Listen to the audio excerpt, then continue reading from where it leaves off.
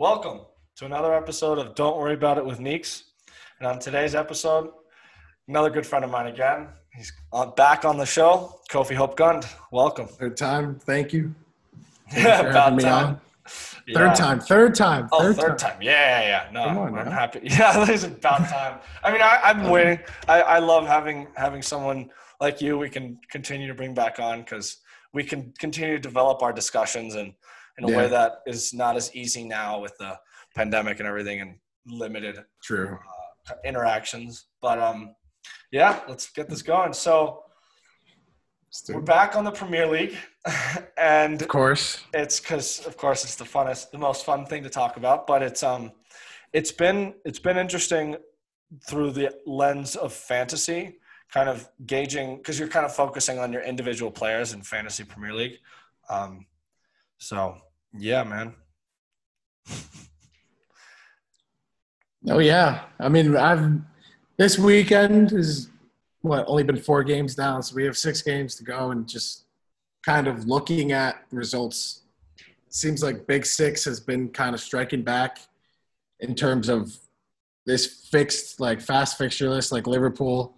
West Ham was a pretty good game today. Mm-hmm. But I think like West Ham team moving forward when they have good fixtures, but teams like those against like bottom 6 and bad teams always like have a fair chance. But I mean, it's been wild to think about because the season slowed down quite a bit. When we first talked about Prem that second time I was on, we were talking about how the season there had been a lot of goals, no clean sheets, and then recently we've had like a bunch more clean sheets. Sheffield United 0, Man City 1 this morning, Wolves 2, Palace 0 yesterday. Like there's many more clean sheets now. Spurs got a clean sheet at Burnley last weekend. And it's returning to some sort of normalcy like we've seen in the past. And even like Liverpool getting a grinded out win 2-1, like 2-2-1s in a row against teams that like wouldn't be that good. But then with their settings, like all the stuff that's been happening with like Van Dijk, obviously. Van Dijk is a talking point. Like, it's a real shame that he's out, especially out for the season. That's a big loss. But I mean, if for those of you who watched the Liverpool West Ham game today, Nat Phillips came in big. Well. He played very well. Nat Phillips played well.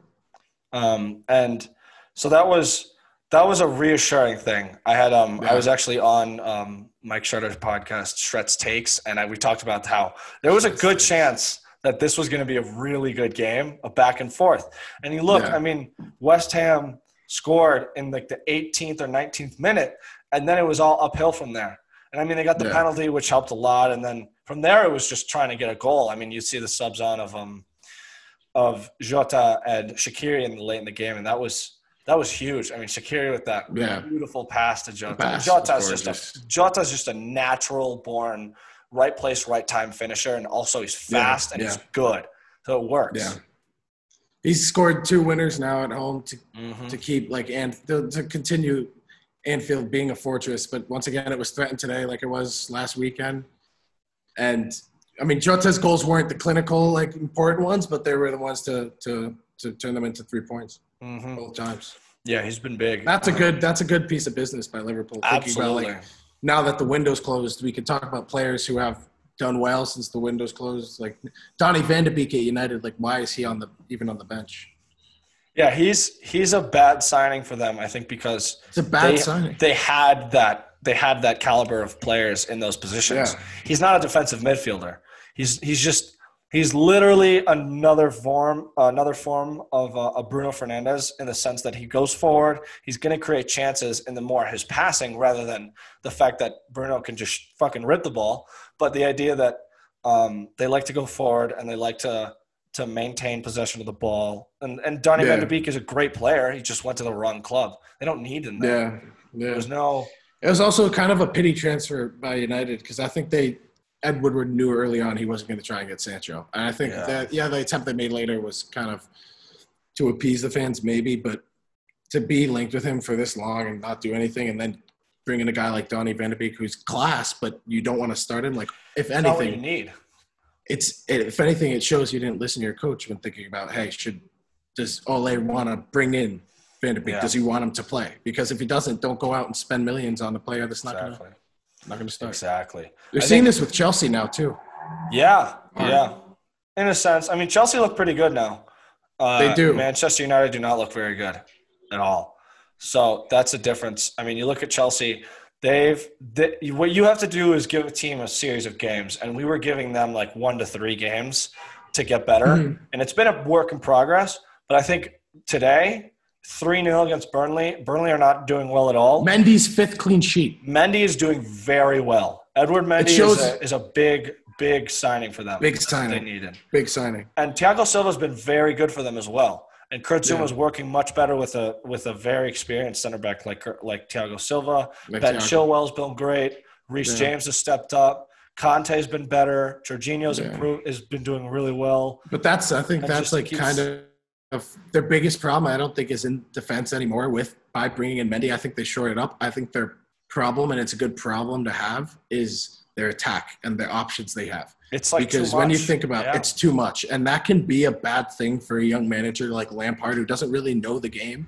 Like he hasn't gotten them to gel yet. But getting Mendy in front of that back line, they had like really low expected goals against last year. But because Kepa was in goal, usually teams make up for it. Like the difference on that was like nothing. Like he couldn't make it up by being a good keeper. So they shouldn't have conceded these goals. So bringing in another keeper, they're going to just concede less goals immediately off of that.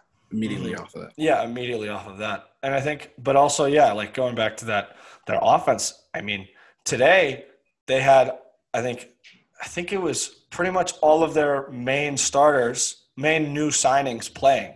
So they had Havertz, Werner, Chilwell, Mendy, but not Pulisic, and Thiago, exactly. And so they have Pulisic isn't new. Pulisic isn't new, though. Yeah. That's true. That's 6. But that's 6 right there, and that's more than half the team. And so that's something that it speaks to the fact that he's a new coach. He's got a new situation on his hands, but he's got a lot of room to do much good for that team. I think there's going to be a lot of opportunity that has been coming with these past couple of games. They've been showing their somewhat class, but they now need to perform against the top 6. So it's kind of like Everton. Everton were sick for like 4 straight games. Everton, it's difficult to talk about right now. Yeah, but they were playing. Both of their flanks are either suspended or injured. Like Hamas is apparently hurt. Seamus Coleman is hurt. Digne has 1 game, and Richarlison has 2 more games and has 3 games suspension left. So, we can't really judge them right now, but they don't look as promising. I think Southampton dumped them. It wasn't like that wasn't a close game. They dominated them. So it's a difficult one there. I mean, but you look at like Liverpool, they're sick and they just lost 7-2. Although Aston Villa are very good, but Southampton are a very like beatable but also losable team. They could pull something off pretty easily. Not easily, but like realistically. So that's it. Yeah, it's a tough one. And like I was saying with the 4 games, I mean they had undefeated at the beginning, but they were playing like West Brom, Spurs, Brighton, and some other bottom level team. It was just like not that much you could expect out of them. And now we're kind of seeing that. Palace, West Brom, Brighton, and Spurs were the first 4. Yes. And so they're not teams that have done well at all. And so it's not like they were performing. And then they played Liverpool, and that was a good game. They had all their stars, and that was a good game. So they have the quality, but now they just need to be able to hold themselves up with these injuries. And I don't see it happening. I hope it doesn't happen. I fucking hate them. But I don't really I mean, I have nothing against them, but I've obviously Merseyside, but I think it's interesting to see if they can – you knew a player like James had the potential to be really good in this league, and he's come out and he's done that for a couple games. But now he's been dealing with injuries. The other team – he did play last week, and Carlo Ancelotti said he wasn't going to, which was surprising because the player at James is you think, oh, he's going to take a break. He tried to play through it. He played pretty poorly.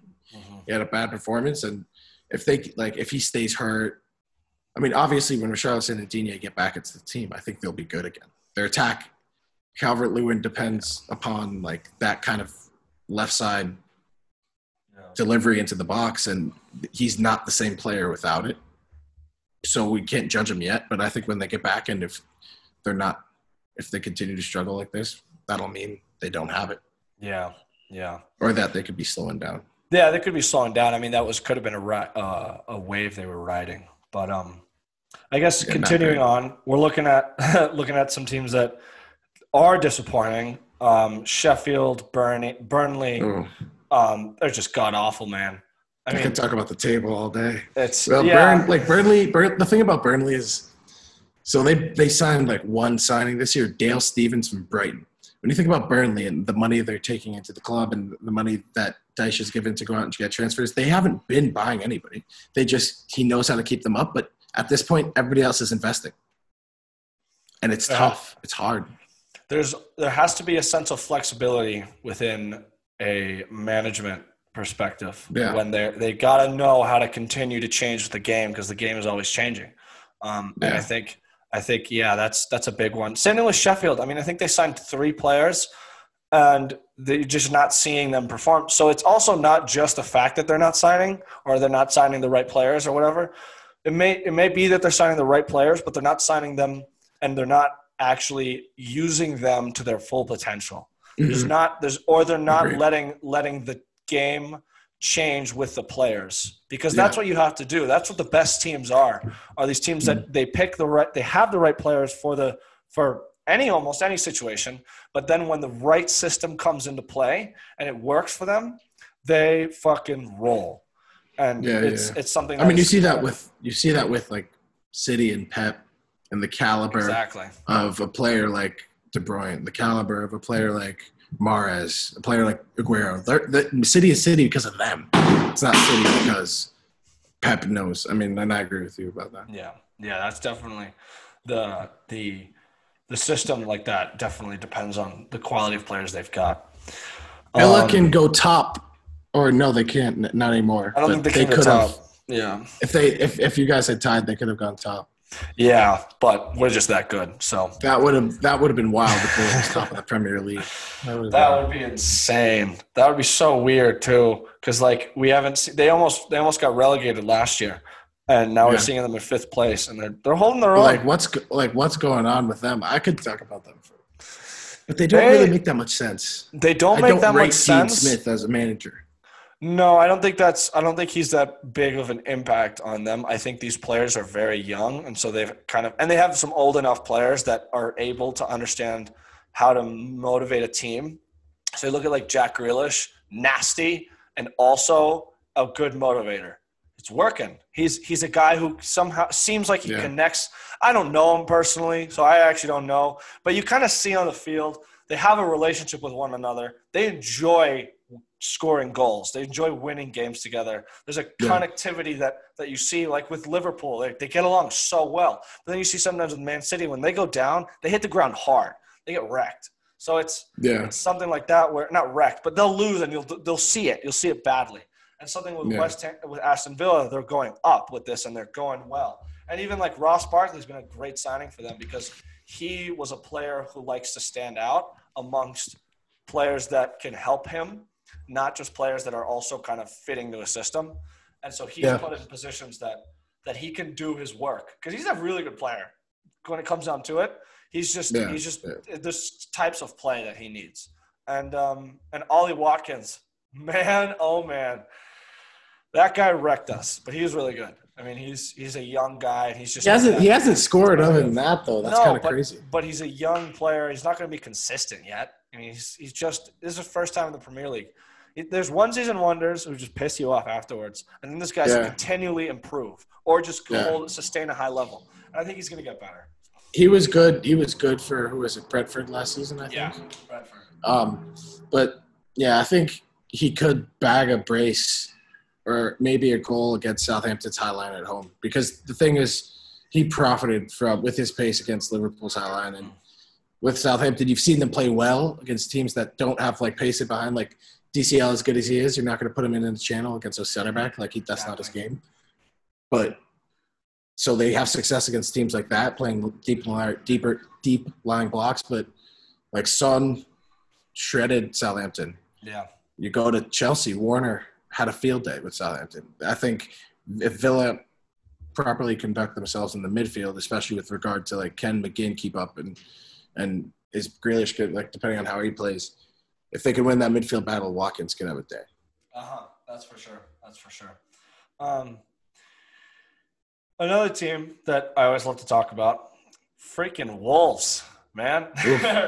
They're on another level.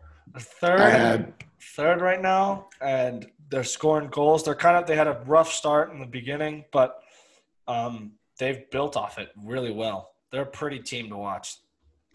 I mean, they've done a good job of understanding when players had to go and replacing them. They've done good business in this window when you think of like that word as far as, hey, this player's going to go. This team wants it, wants this player. This player wants to move on. Like they have done good business by letting those players go and then doing good business bringing people in. They've got like hit by the injury bug a little with like Johnny and some of the attacking guys in the past, but Johnny's almost back and the rest of the team seems healthy. Semedo looks good. Like that's a Barca signing that was kind of overlooked. Definitely. And in their system, they can beat – people forget they can beat anybody. They've played well against the Big Six in the past, and I don't think they've lost too much. Like Diego Jota is great. Like that's a big loss, but Podence has stepped into those shoes pretty well with another goal contribution today too. Yeah, that was big. That was big. He's really good 1v1. Or yesterday, not today. Not today. Yeah, yesterday. 2-0, right? He and is. Ike Nordy, the French dude, scored. Left wing back. Really? He's a new guy, right? Yeah. Ike. Ryan Ike Nordy. Ryan. Oh, yeah. Ike Nordy. It's like the E with the. Nordy. Yeah. Oh, French. 19 years old. Man, oh man. Yeah. So, like, I think Wolves is looking good. Wolves are looking good. Their midfield is a little old and slow, and I mean, don't think it hurts too much when you're playing a block of three in the back. But yeah, like Neves and Matinho are class, but that's their system. I think that's their system. It's a system that, when it works quite well for them. They have a good style of play too. They're pretty simple. And then they let their skilled players get more involved in the pace of play. So that's a fun one to watch. Yeah. Let's see. I mean, another thing about Wolves too is, unfortunately, they've been good, but Adama Traore hasn't really had a good year. He hasn't had a goal or an assist. Yeah. And Nuno doesn't really play him. I think if you started him, they could have a little. If people were just saying, well, wouldn't you want with like a striker like Raul Jimenez? Wouldn't you want Podence and Adam on either wing going in to give him service into the box? Wouldn't you want that? But why? I don't know. He starts Neto over him, who's great. Neto's very good. That's one thing. But I think Neto could play in the midfield more instead of a wing back style or winger. I think Neto's good on the wings, but I think he's good when he has the ball more. And so I think if they're giving him tight situations in the midfield, he'll be accessible to giving Raul Jimenez more access to goal. But I mean, they're doing well, so I'm glad they are. I hope to see more of Adama Traore. That guy is so fun to watch. He's a different type of machine. Wolves look good. Wolves do look good, but they always look good in that sense. Like they're usually 7th, 8th. Yeah, but they've only been in the Prem for like 4 or 5 years. I mean, it's not like they're an old kind of team that's sat in the Prem for the middle of the Prem for years and years now. I think they're still establishing themselves, and I think this is one of their big mini. It's kind of like Leicester. They're like, all right, we've kind of been here long enough to start imposing ourselves a little better. We figured it out more and more, kind of because there's a financial situation that's just different. When you're in the Premier League, you're just making more money, so you have more access to that. You have more viewership, so you have players who automatically are just going to want to come play for you because you're playing in the Premier League and not in the Championship. So that's definitely helped them a lot, and I think they've adjusted really well, and you can see it now. They're third in the Prem. I agree. You see more of them. Yeah, we got to talk about Spurs a little before the I was going to say, before we finish this up, we got to talk about Spurs. The thing about Tottenham is, at the end of the day, it's not like becoming of Spurs to win a title. And I think this is the first year since the year Leicester won the title that Spurs have had a little bit of a feeling of, oh, Spurs fans are like, wow, with Mourinho and with all these signings, we can win a title. But I think that display against West Ham reminded me in a sense that, like, as much as we can talk about the signings and the management and what's happening, this Premier League season is all over the place. And if Spurs continue to just have a kind of reputation of giving up leads or playing poorly against bad teams, nothing's going to change. And I mean, Kane and Son are looking like a world-class duo for the ages. They're on course to break a record this season. Yeah. Most goal contributions between two players in a given season is a lot. 13. They're on pace to get there easily. The record is 13, and I think 13? They have 13 assisted from one, scored by the other, or vice versa. Yeah. And they have 9, I think. Yeah, they could definitely do it. I think they could do it unless one of them gets hurt or one of them gets hurt, of course, or they. But I think if all goes to plan, assuming that there's no injuries, which is not an assumption you should make, they're doing so well. It's fun to see. I said last time we were talking about this, playing good football. That yes, it's very pretty to watch. I said some about this, like Harry Kane. I had my doubts. And I think rewatching him, he solidifies me as one of the top 3 nines in the world, if not the best at his best. He's very fucking good on the ball, and he's very good with his space. He's good at finding space. His ability to play with the ball and play every aspect of the ball is coming through this year. Yes, you see in the games, he's not just scoring or hanging in the box. His ability to distribute. Like pundits have started saying, he looks like Dennis Bergkamp in the sense that, yes, he's a good 9, but it's not a 9 in the traditional sense of I'm a finisher. It's a 9. I will find the best way to finish. And if that's me, I will make that decision because I'm probably the best finisher because his class. He knows, yeah. Like in that sense. But it's also his ability to play both sides of the ball. He's a true kind of moving more into a captain role. And I think he's learned this from the English team. And he has like a goal line clearance last weekend against Burnley to save the lead on the goal line. Like he's had like tackles like in blocks in the box on corners. Like he's playing all sides of the ball, and I think that shows something for him. But whether it means something for Spurs, we'll see. Yeah, we'll just have to find out as the season continues to go on.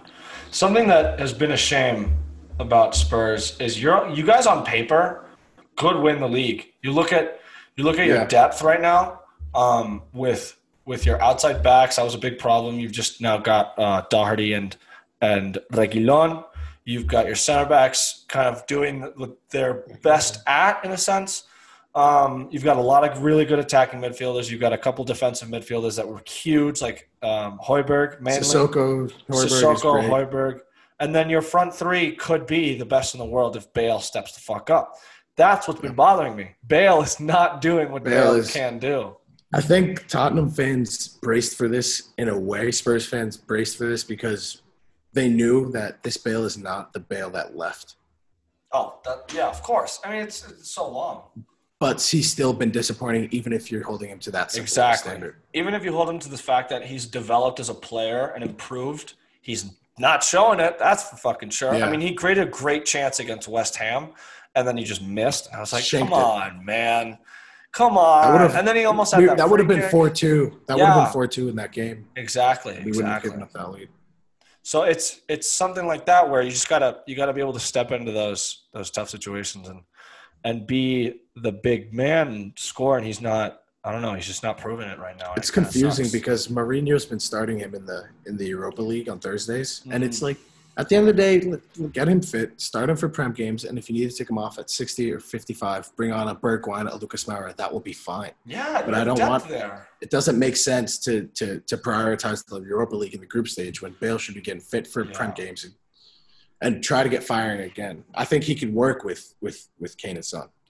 Absolutely. I mean, you look at what Kane has shown. He could be a false 9 if he wanted to be. I don't think he does want to be, but that's an option that you could have, and Bale on the right, Son on the left. That's an option right there. And that's probably the image that everyone has. Even I have of what an ideal Spurs top three right there. But then you obviously have Bergwijn, Carlos Vinicius, Lo Celso's in the midfield, but Lucas Mora, and Lamela when he's doing well. You have options. You have options, is what I'm saying. Yeah, more than anything. The depth is there for so it sucks that you still manage. You guys still manage. Not you guys, I guess, but the team still managed to pull off some reputational losses and ties. I guess ties mainly. Not losses. I mean, I think that Everton have proven to be good. Yeah. But ties for the Newcastle. Most part, The Newcastle tie was frustrating because it was a last-minute pen for a VAR handball before they started scaling back on the VARs. Like, this was not a pen at all. And that's for sure. I mean, but even like the West Ham game. I mean, that was just so old. That's Spurs. just a capitulation. That was a capitulation from the inside in one of the most extreme ways. I mean, yes, props to West Ham, but that wasn't. Lanzini goal was ridiculous. Strike. That was ridiculous. It just hurt because I couldn't really appreciate it. I was upset. You're on the other side. I was upset. Of course. That starts with like an own goal, like a poor set piece, of course, against West Ham, and then an own goal, and then it's done. Yeah, it's frustrating. It's very sad to see that kind of falling apart sometimes. I think you have luck can start going your way. I mean, that's a thing. It's not like luck is just a thing you earn. It happens. It comes. Right. If you guys access that luck in some way and use it in the best way, that would be great to watch. I hope it doesn't happen against Liverpool, but everyone else, go right the fuck ahead. Yeah. Just the door is open. And when you guys are good, it's really fun to watch. So I hope it improves for the best, if anything. What do you predict tomorrow against Brighton? Oh, you guys against Brighton? Hosting Brighton. Yeah, I mean, I honestly don't take into account the fact that one team is hosting or not. I think it does such a difference. I think it's the travel. The only thing is the travel. Yeah, the only tangible thing. That's true. So I mean, there's an compressed schedules. It's a bit. Yeah. There's an effect. I think it's different though, for sure, than having fans there. Without fans. So sure. I mean, even that, I think Brighton's been disappointing. That's something I somehow managed to overlook. Is like, come on now. I thought they play good football too. Exactly, but they're not sustaining this level of pressure on the top sides that they used to have. And I don't know. I think Spurs pull it off. I think they just, even if Brighton Neil goes off. I'd love to see Neil. I got Maupay in fantasy. You do? Oh yeah. Let's get this fantasy after this. But tomorrow I think you guys pull off a win. I'd say it's either going to be like a 1-0 or like a 3-1 or something. Like you could, if it goes to plan, I think Son and Kane could do something brilliant again. On that note, I mean, I agree. What do you think? Actually, I don't think we'll keep a clean sheet. Spurs played pretty poorly in Belgium at Antwerp. Oh yeah, on Thursday and lost 1-0, and it was a defensive mistake, and that happens every once in a while. But to lose that kind of game was not reassuring. So I think Brighton will score. Brighton's offense does come through. But obviously they're possession teams. They should score more, but I think they will because Spurs' backline isn't great yet. But I think Spurs will win. Harry Kane, Son is Brighton play with a high line, and Son has shown that he can score against high lines with the Southampton game, with the Man U game in a sense. They take pressure well offensively. They can 3-1's a good one. Yeah. Could be 4, honestly. It could be 4. if they go off. If Kane and Son go be a good game, they could. Yeah. So. Man U Arsenal. Man U Arsenal. Yeah. That's before we get into shout out to Barkin Dubé. Barkin Dubé. Yeah. That's gonna be big game tomorrow, boys. I think if Man U win, they jump Arsenal. So that's gonna be big. Dude, Arteta's Arsenal, so it's so defensive. It's not fun to watch. He's taking Alba out of the team, or out of the game, not out of the team. Yeah. But it's tough to watch. It's very boring in the same way when Man City were kind of at their worst, but still playing that style. It was like they were doing it well, but it was so fucking boring to watch. Like just the constant kind of working it up the side, but then not involving their star players in a way that you should, because they're one of the best in the world in their position and in the league in their position, and to just disassociate them in this style of play just is kind of. I mean, it's working kind of. They've lost, but I mean, it can. I think this. Basically what I was going to say is that Arteta might be the wrong guy for this if he's going to keep doing this. Yeah. If he doesn't, and he continues to learn and adjust like a good manager should do, he could do something. I hope it gets better. I think Man U sucks, so I just hope they win. I hope Arsenal win. They're just not good. Everything is wrong with Manchester United right now. Also, they get a lot of like fake, very bad calls from VAR. It's frustrating, and I know it's not like I don't believe in any paying off or like controversy, but it's just it's frustrating. It's frustrating. Yeah. They get a lot of stupid pen calls, and the one Brighton. Speaking of Brighton and Man U, that game earlier this year when Man U won 3-2, they gave a pen after the final. It was like in the 100th minute that they actually took it. Yeah, but it was after the whistle was called. They gave it was after the whistle called the game. They VAR'd it and gave Bruno Fernandes a penalty, and he celebrated to a dead ball. And I was like, this is beyond. And then, I don't know. It's just beyond me. It's so frustrating. I think they had like 25 penalties given to them in the season last year. And it's like, are you serious? That's not even fun. You're just scaring people to play them now because they're just going to if they get in the box, they just fall into penalty or handball or whatever. Yeah. And so much of Bruno's like goal scoring pedigree comes from pens. It comes from the ability to create penalties, yeah. Yeah. I mean, I can't shit on them without having to acknowledge that, like, yes, everyone has been using it the best they can. Yeah. Like, look at Liverpool. I mean, Sadio or Mo Salah, the penalty given today, like, nah, it's probably not a pen. But the way he sold it and the way Masuaku reacted, which was like so stupid. He just stood there. It's like just kick the ball or something. Like make it look like it's not a foul. But he stood there like, what? Yeah. And he was just mad. But it makes sense. I mean, yeah, you hate flopping. So, but in his case, like that was something that you're like, all right, that was a little soft, but they're gonna give it to you in the end of the day, and makes it hard. What do you think about the VAR decision today with Diego Jota's first goal? That was kind of annoying, but it made sense. I mean, what foul did they? Sadio's left. Was it an offside or a foul? It was a foul on Sadio Mane fouled Ogbonna. He put his left knee. He slid it. So he slid with his right out and his left knee bent, and the momentum. And his right went under Fabianski. Yes, right? And his left went sweeped the left leg, the leading leg of Ogbonna, and that let him fall more easily. So it made sense, and I was like, like if I was. Then again, without VAR, that's a goal. That's a goal. Without VAR, that's a goal, no question. I think maybe you could argue it because he did slide into a goalie, and they'll argue that. But you see, like Fabianski gets there, he can try to actually save something. So in most cases, I'd say that without VAR, that's a goal. But we won, so okay. It's at the end of the day, it was frustrating, but a win's a win's a win. So it is what it is. Score prediction, Man U Arsenal. That one's hard. I'll go I think at the end of the day, Ole's squad is just far better than Arsenal's. Caliber, like position per position. Yeah, I think Harry Maguire is the back lines are tough to compare, but attacking wise, I think Man U have a bit of an edge, and Arteta's been pretty defensive. I'm going with a Man U 2-0. Or maybe 1-0. I'll go on Man U 1-0. It could be a low-scoring game. I don't know if Arteta changes his I think it will play. There's a very high chance it could be because of Arsenal doing what they're doing. But Ole the same thing against Chelsea, 0-0 last week. Yeah, that's true. But I think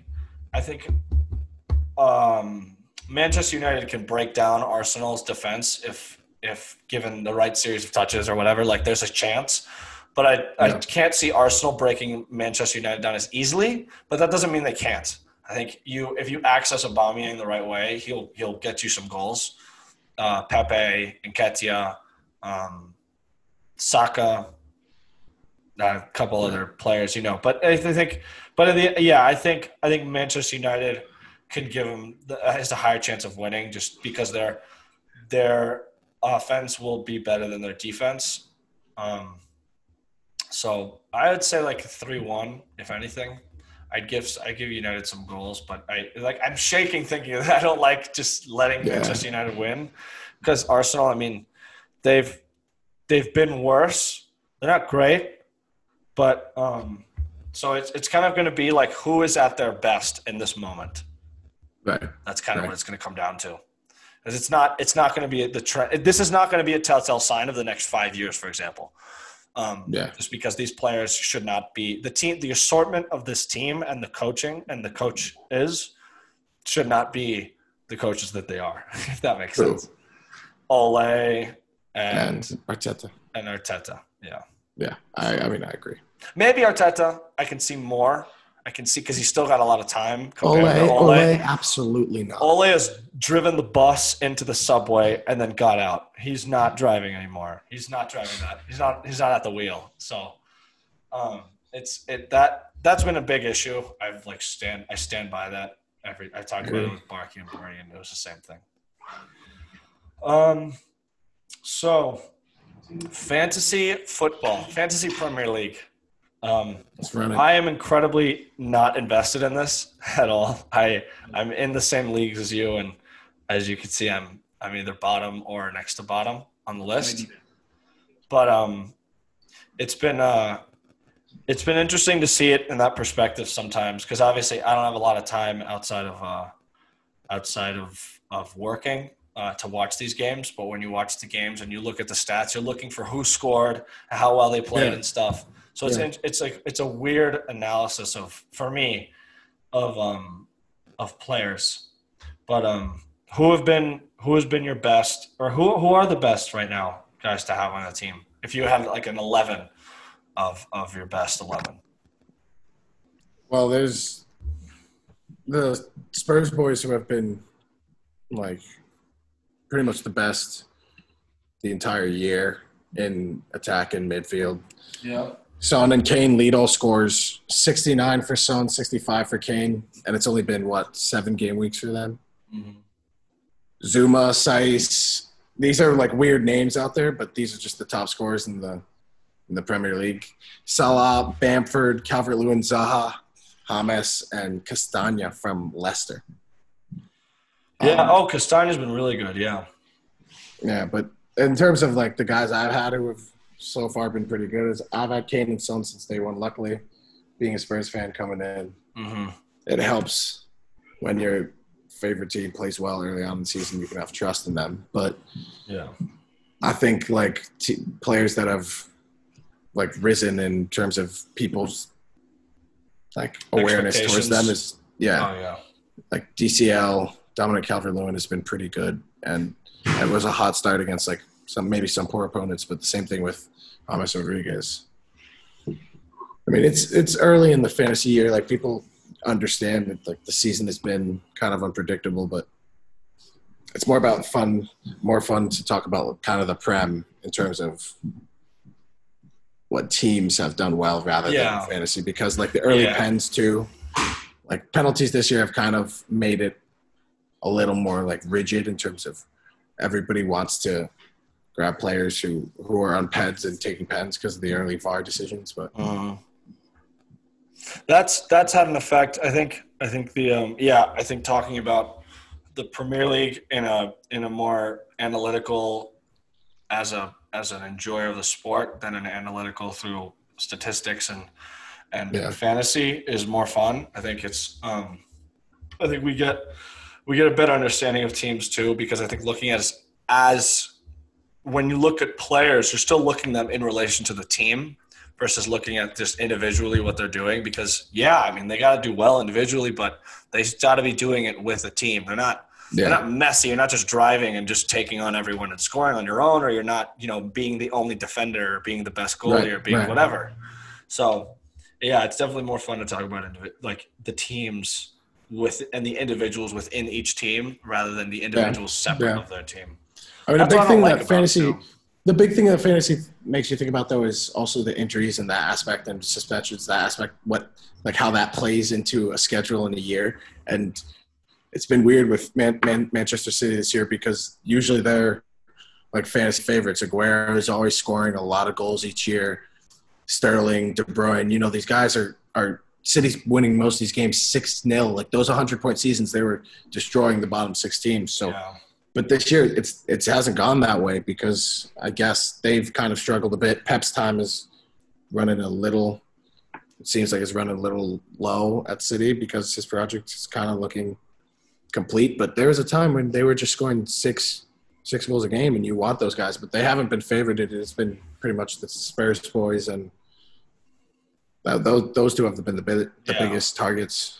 Calvert-Lewin, too, because of how hot he started. Yeah, it's a lot of forwards currently, but Manchester City they're on a weird trend because it's down, but they've been down before, so they can come back from this. I mean, there's always room for that. I mean, they may not be able to win the league, but they're still like when you look at the players they had in the 2018 season. I think they've lost Kompany and David Silva. I think is the main core of that starting 11. So they're not losing like ridiculous amount of players or ridiculous. Like David Silva was huge, Vincent Kompany was a big leader, but then they went on to win the league the next year. And so it kind of the fact that they managed to sustain that high level of quality. And then last year, they didn't almost, but they were second for a decent amount of it. And they were always fighting for second place. And I think this year they'll probably be able to do the same thing. It seems like just the way I just described it, they're on a downward trend. Pep might be on his way out. That also might mean that they're just willing to wait and they trust him because he's been successful before. Yeah. But I don't know. I think in terms of early projected title race, when you want to think about who do you think is going to win the league, I think City have to be in any conversation you're having simply because Liverpool and City have been the two best teams in the Premier League for the past 3 seasons. And to ignore the fact that Van Dijk is going to be out the entire year is not going to help your judgment of whether you think City can get the title over them. And at this moment, I have no clue just because of how the season's moving. But in the long term, if Aguero comes back and he's healthy, if Gabby Jesus comes back and he's healthy, if Kevin De Bruyne gets fit, if Aymeric Laporte and Ruben Diaz continue performing at the level they've been performing at, I think they have a decent chance at winning the league just because they have a fully fit side. I mean, I think fully fit. Is the best. Van Dijk's been the best player in the Premier League for the past 2 seasons. It's fair to say, though, I don't disagree with the decision of last year with Kevin De Bruyne being the player of the year. He was fucking awesome. But that's Van Dijk has been Van Dijk has been by far by just ability and influence on a game. Influence. It's purely it's everywhere. It's just it spreads in a way that you don't see in anyone else, and that's why he is probably the best in that for round. For me, Van Dijk, what comes to mind is like integral.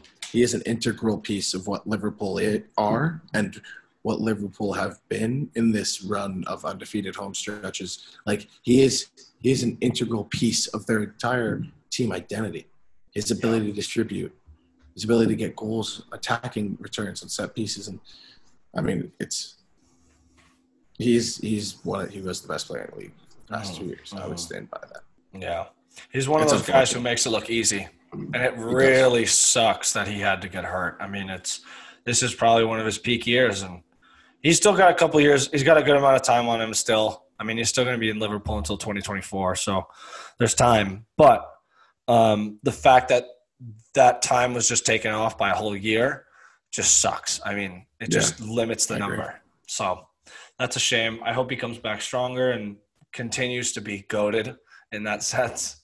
Yeah. But, fucking Premier League gets like sad sometimes because you're like, damn. No, it does. No, but it was for me. I was trying to just. Well, it wasn't sadness. It was more frustration towards Pickford because I was really frustrated at his decision to And he obviously didn't want to hurt him, but it was just a frustrating decision. Yeah, it sucks because, it wasn't like a malicious tackle. He wasn't like, this guy, fuck him. It was, I'm going to try and get this ball. I'm also kind of an idiot, and I make mistakes, as people do, but I'm going to 2-foot the fuck out of this guy shin level and fly in. It's like, okay, there's a level of like, there's stupid mistakes, and then there's a maliciousness, and he was definitely more on the stupidity side. But it sucks that it had to be him. It sucks that it had to be Van Dijk, and it sucks that it had to be against Everton, because that like adds some fuel to the Evertonian fire, even though it's a very small flame. Did Pickford have to get bodyguards? I don't know about bodyguards. No, I just knew he didn't get it. I've heard that he had to get bodyguards after the game. I just know like the police were kind of Merseyside police were kind of, or I guess Liverpool City police. They were looking for specific people, or I guess arrested some people or charged or something. Specific people that were sending out like pretty negative tweets, calling it hate speech and all this stuff. And I was like, yeah, okay, sure, probably hate speech, but like it's going to happen. It's not like this is an isolated event. It's not like this has happened. It's not an anomaly. Dude, the shit I see on Twitter of people ripping on specific players, Jordan Pickford's more specifically, it's nuts that was taken really seriously, though. I mean, that was something that I don't blame him. I mean, he's a human being. He's got all rights to be scared. He's doing the things that we're saying. I don't know exactly what he was saying, but it was a lot of threats more than anything. Okay. So, a lot of Liverpool fans just very mad about what he did to Van Dijk, because, like you just said, he's been the best player in the Premier League for the past 2 years, and it's like now you just deleted him from the equation. Yeah, it's frustrating. Sucks. It is frustrating. But I think looking on, I wanted to talk about potential relegation. It seems kind of clear that like there's a couple of teams who just can't get points. Sheffield, I think, is at 1 point with Fulham and Burnley. Sheffield, Burnley, and Fulham are the weirdest thing is I think West Brom, who have 3 draws, who are also winless, like they look worse in a way than Burnley and Sheffield, simply because Sheffield, like they both had great seasons last year. They were both like almost first half of the table last year. But I think Fulham are probably going down. But in that sense, if it's Fulham, West Brom, who is that third team for you? So Fulham, West Brom, it's hard to say. I think because Brighton, Newcastle, Crystal Palace. Yeah, there's a lot of – I mean, for all we know, Aston Villa could lose every single game in the season after this. That's a very possible reality. Not realistic, but it's something that could happen. I'm not saying it's gonna. I don't see it happening at all either. But something like that, I'm not – so honestly, I think – unless Sheffield and Burnley can't act up, which I think Sheffield will be able to more than Burnley. Burnley seem like they just can't fix the issue that they have right now. Yeah. Especially because this transfer window is closed. And I think so they'll need the January one, and then maybe they'll do better, but that's still already halfway through the season, so they're kind of stuck. But I think, I would say Fulham are not going to get much better. I mean, they have that left wing who is just nasty. Lookman. Ademola Lookman? Lookman. He's nasty. He's an individual beauty, but you can't ride on one player. So I think Mitrovic. Mitrovic should be better this year. He's been missing chances and he's giving himself chances. That's the weird thing. He missed a pen too. Yeah, in a year where people aren't missing many pens. Exactly. So West Brom don't seem like they have a lot of room for improvement. No, there's always room for improvement, but the realistic kind of where they're going to push it, not going to get much better. So Fulham. Slavan Bilic is a good coach, and he's done it before, but. They don't have that many class players. They're a championship side. Yeah, you need Ivanovic was actually a really good signing. Mateus Pereira is nasty. He's unbelievable. He's one of the more skillful players in the entire league. Yes, but that's a very realistic thing to see in any team, because he's an individual player, and that the fact that he can stand out like that is awesome, and he's doing it really well. I think Ivanovic was a big signing, and just the presence of And Callum Robinson has kind of helped, but I think the fact that Ivanovic has won a title might help. But they need players like that, not necessarily guys that have won titles, but guys who have been in the Premier League that come in and help this Premier League squad. So have been successful in the Premier League. Exactly, and have been successful. They know what to bring together. And I guess my third, I guess Burnley. Yeah, no, I guess Fulham, Burnley, and West Brom would be my relegation sides.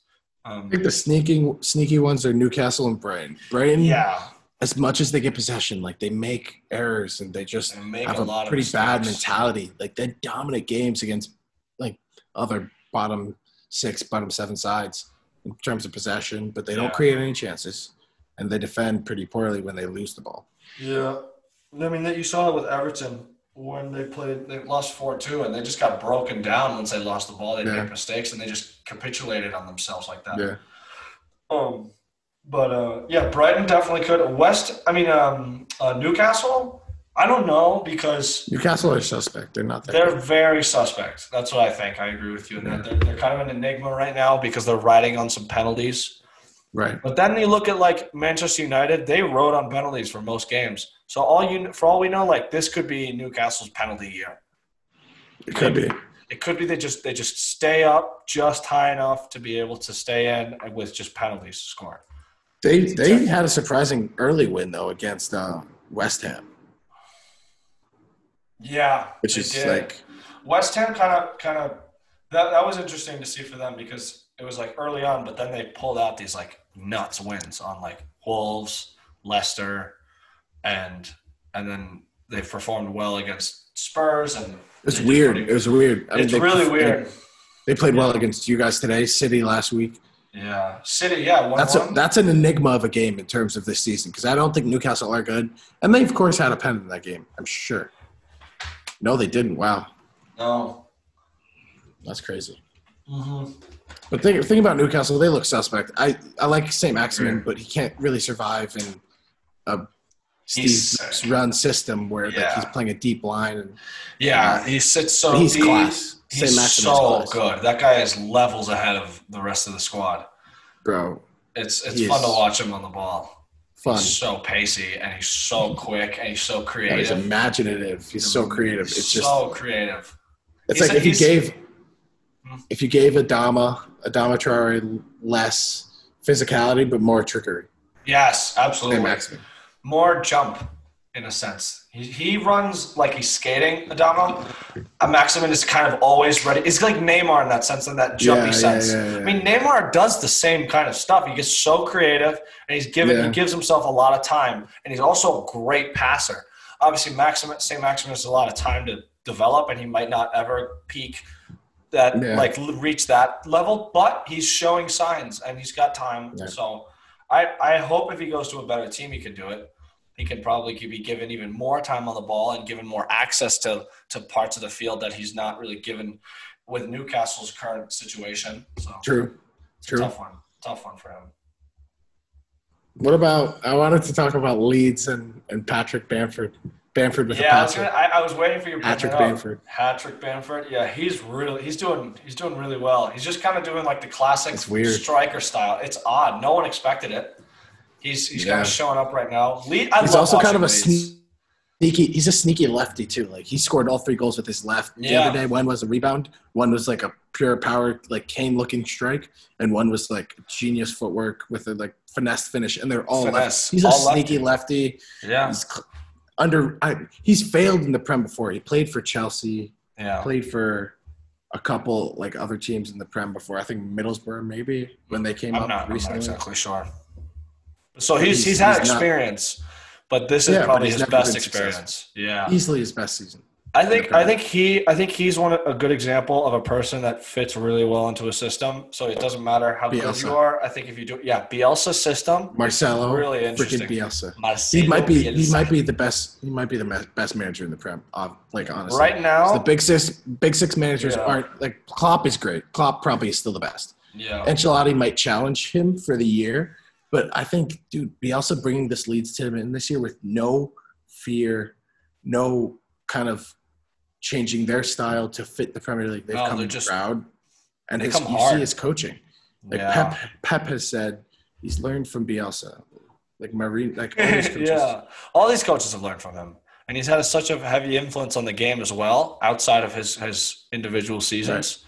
Right. And he has this super intensely analytical, but also with the playing style is like intensely heavy pressure with a good dose of possession, with a good dose of simple play directness that works in a way that requires a lot of fitness out of these players. Like you see them, they've run a lot. There's players Ailing, that guy, I don't know how I always see him on the field everywhere, just all portions. Same thing with Stuart Dallas. Too. Exactly, Stuart Dallas. Calvin Phillips is very good at sitting in, though. He kind of takes the space. He got hurt. He got hurt though. He's out for. Oh, he did. Oh, that's too bad. Which was what made their Villa win and Patrick Bamford-Patrick much more impressive. Yeah, I didn't he was out for that game. Yeah, he was hurt for that game. Wow, but yeah, they're going to be a good side. But he's people call him the Yorkshire Pirlo, and I don't even think he was that he's been that good. But I guess he's like that because he sits deep and he likes to ping the ball. That's the style. Yeah. That's the style that Pirlo was. He just drops balls up ahead anywhere integral. He wants. He's like as VVD is to Liverpool, Phillips kind of is to Leeds and Bielsa's style of play. Connections. He's integral. He's integral. Exactly. But I wouldn't give him Pirlo status just yet. Pirlo also did not run around very much. He was a pretty inactive defender. He kind of passively Phillips is a pretty good defender. He likes to defend more. He's putting himself in positions more that help him defend more than just being a Pirlo type. But he's a different player than Pirlo. Not everyone plays exactly the same as another legend. They kind of change, so the game's changed. Do you think Villa can stay good for the rest of the year, like top 10 of the table at the end of the season? Do you think that's a tough one? That's a tough one because – or do you think the early results are all kind of shams? I don't think they're shams necessarily. I think that was definitely a good shining side to them. I don't know if they get injuries, I don't think they'll do well at all. I think that's kind of my easiest take. But if they continue to maintain these healthy players and maintain them at a high rate, I think they'll do really well. I don't think they'll win or put in top 4, maybe be top 6. It'd be really cool if they were top 4 for them, but I don't see them. Dude, I don't know. I don't know. I don't think they can keep it going for that long. Like, just continue to win. I don't think they'll get ties. They'll get a lot of draws. That's for sure. Yeah. I mean, I think their backline really helps them. Their backline has been it has outperformed its expected goals against and those kinds of stats. It's outperformed those, but still, those clean sheets, getting 3 clean sheets in the first 5 games is pretty impressive. That's for sure. They were 3 out of 4 before last week at Leeds. Yeah, they're in an interesting situation because they could be it could be starting to settle into this we could just defend really well mindset, and that might not be the only thing that they're good at yet, and they might have to find that out. But for now, it's working. Yeah, I'm glad to see them doing what they're doing. I didn't want it to happen against us. Jack Grealish is a fun guy to watch. He is really good on the ball. He's insane. He's the most foul player in the Premier League last year. Yeah, because he just puts himself in these he just beats you and then gets right around you where you can still get to him, but not the ball. It's it's weird because he's not very fast. He's just kind of quick and good maneuver of the ball. He's really smart. Mm-hmm. He's incredibly smart. He's creative. Yeah. I mean, I don't know. The creativity is there, but he's intellectual with his body placement and how your body is touching his. He's very advanced in his thought process with regard to dribbling in and around the box. I mean, he's a genius. When you watch him on the ball, he's got that classic winger dribble style, but he's not doing it at a high pace. He's he's doing it kind of controlled and slowed down, and that's where he allows to get fouled. But he allows you to get fouled because he sucks you in, and then he's just bye. Just quick shift, just quick enough to keep you away, and then cause a foul. It's impressive. I mean, they've outperformed. When you think of their team, Ollie Watkins is good. It's a great signing from Brentford. But even then, the other side is Trezeguet and then Douglas Luiz, McGinn, and Ross Barkley. That's a fine team. Yeah. But are they good enough to challenge for top 7, top 8 in the Premier League? Probably not. I think they could challenge for minimum. I mean, a of their high expectations, I think they'll push between a 6 and an 8 at the highest. I don't think they'll get there realistically, but that's something they could definitely do. I think they could pull off some stuff because they've been impressive, and I think they can still do that. They'll definitely be able to have some shine here and there because they're professionals, but I don't think they'll be that consistent for that long. It's really not feasible with such a limited squad like that. Like if you get injuries, it gets pretty bad pretty quickly. Yeah. It kind of that's and but something interesting about this adversity, kind of coping with adversity in professional soccer, is that it's entirely psychological, and like the philosophy of the team kind of plays in a lot seriously. But there's also this like added weight that you'll see with these professional, I guess with Premier League players, for instance. There's this like added pressure that they have from within the club, from within the community, and then from social media that we never really account for. And it's that like they're followed every single hour of every day. All their social media stuff, like if they were to post their entire lives, people would watch. That's how connected these people are to their situations. So surrounding the soccer world, but then also surrounding just their day-to-day. Like you'll always see just random posts of and it used to be more on Twitter, but now it's more on Instagram, and like people just are constantly they're constantly having like a huge spectacle on them. That is something that we don't really like. That's hard. I mean, you just think about day to day. Imagine like giving a speech. You have to stand up in front of a bunch of people and speak words that make sense to a group of people that may not all agree with you. Now apply that to the world stage, and you're also using your physical body, and people are saying like no one cares what you have to say, when that's just BS. But they're given like this they're put on a pedestal, but it's not one that you can kind of reach out to. They're one that's kind of got a tube going up through it, and they have to be restrained to this perfect model human being, as a perfect athlete, and is the model citizen. And it's interesting to see, like, with the lack of fans in the games, do you think that weight is dropping for them? I like that take. I mean, sure. I mean, you're seeing, as weird as this season's been, yes, COVID's played its role, but I think the biggest role COVID has impacted in the game is having no fans. The players, the idea of like a momentum shift is kind of all but gone. But it's weird because the other side of it of no fans being there has affected players' consistency, players' ability to make a play in a given moment, knowing there are 50,000 people, 30,000 people sitting around them, like invested in them. Like all these things contribute to the pressure that they play with on the field.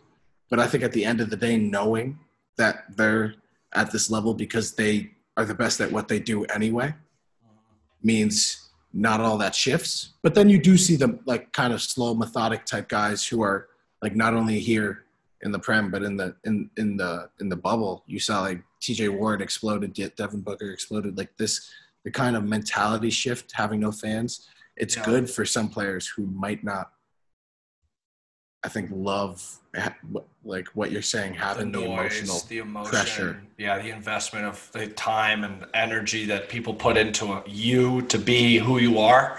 Yeah. I think it depends on the team in the Prem. It does depend on the team for sure. I think, though, it's pretty unified on like how supportive everyone is of each other. I think there's levels to them. There's a spectrum, but for the most part, everyone will sing, will chant, and will celebrate when you score, and then support you. And I mean, but there's also some fans that are pretty negative, cursing a lot. So there's multiple aspects to that. But what I was thinking more of, like, when For example, the fact that the teams have to, I guess that the momentum shifts that have to occur at all, if they do, occur within your own squad. I think we talked about this before. We talked about how at Amherst we kind of build on each other. I think maybe it was with it in a different episode, but I basically, like, you think about when we in college soccer, we play every game with like 10 fans maximum sometimes, and then we'll have sometimes a lot of our friends show out and stuff. But for the most part, we'll have like very limited amount of fans. I think maybe it's risen because of our levels gotten better. For the most part, it's not consistent. And so the energy comes from Blue Steel.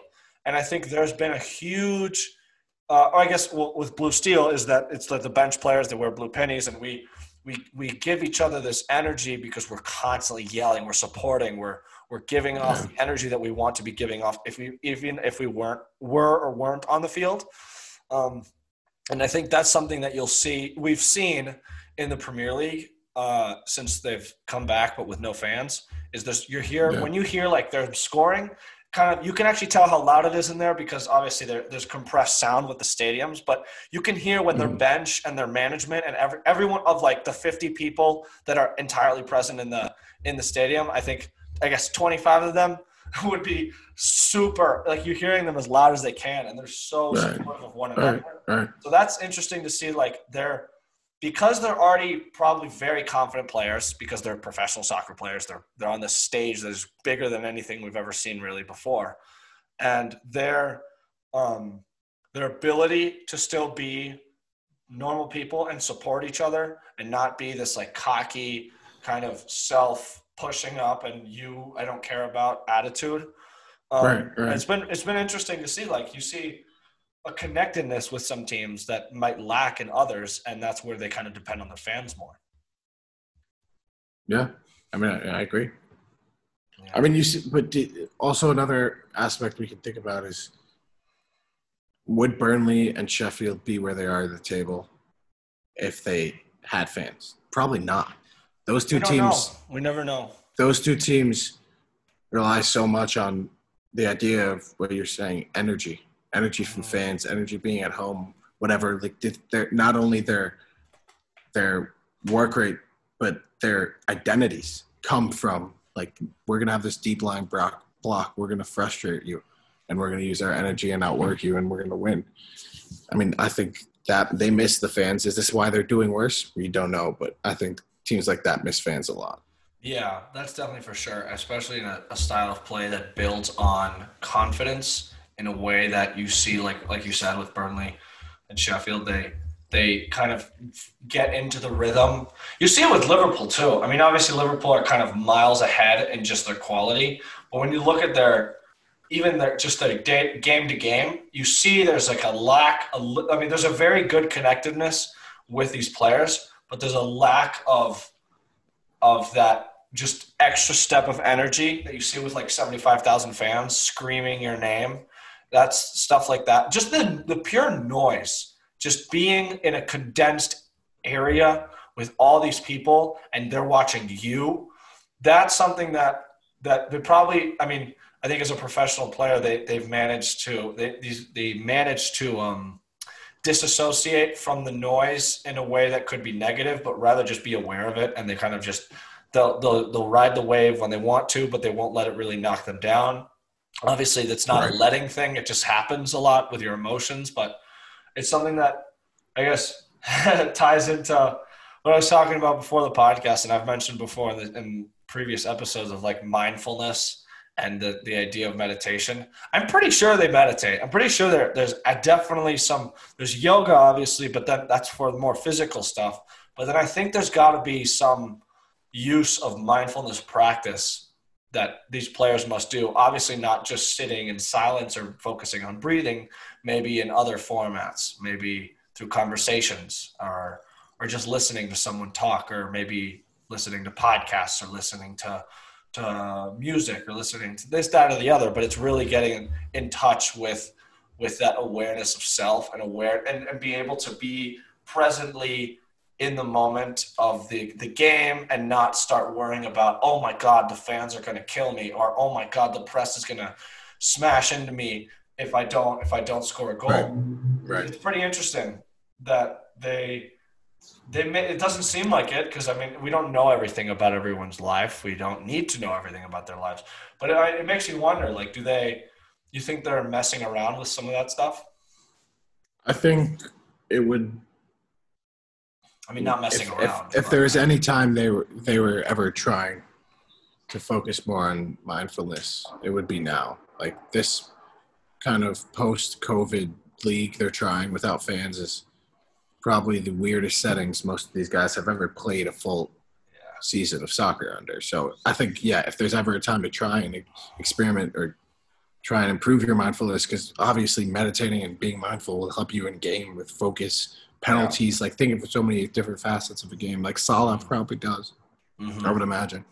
I think there's a big component in religion, where we talked about before. Religion has their negative manifestations, but they're kind of grounded in an ideally positive, self-fulfilling ideologies. And I think I know in Islam, there's actually there's a good amount of I don't know the amount exactly. I'm not learned in this, but I've heard about it enough that I think there's definitely a practice of meditation and mindfulness that is incorporated in with praying and being invested in Islam. So it's pretty interesting to see that maybe that's, I mean, I don't know exactly the day to day, but I'm pretty sure, I think like prayer could definitely considered a kind of idea of mindfulness, because you're having an interaction. It's a relationship with the other side of you and whoever it may be, whatever ideology or figurehead or kind of counterpart it may be. But yeah, I mean, you don't see. So one thing, I guess we talked about how Buddhism is a pretty cool religion. Buddhism is pretty cool. It's just a very it's probably one of the most open-minded and positive and kind of self-reforming and self-restoring practices in religion that we've seen. And I wonder, because it's very Eastern and it's kind of very specific to certain people unless they're kind of introduced to it. And so you wonder, like, how many Buddhists do you think, not Buddhists, like monk types, I think they're called like laya people, and it's just like normal people in daily life. Do they practice? Is there any sort of practice in Buddhism? Do you wonder? I mean, I think there are. I don't know exactly what there are. I've taken Buddhism classes. I think meditation is a big piece of like Buddhism practice, especially daily. I would imagine most individuals who say I practice Buddhism will have some kind of probably leaning towards like morning meditation, maybe 3 times a day. I don't know how Buddhists practice, or if there's a standard for that even, but I'm sure mindfulness is one of the biggest pieces of Buddhism as a tradition. Yeah. No, it's just, I mean, yes, for sure. It is one of, if not the biggest practice involved in Buddhism. But yeah, I don't know. I was just thinking, like, because obviously there's levels and a kind of a spectrum of investment in the learning of the concepts and the practices and the names of everything, rather than just doing the practice. I guess that's kind of like the scaling.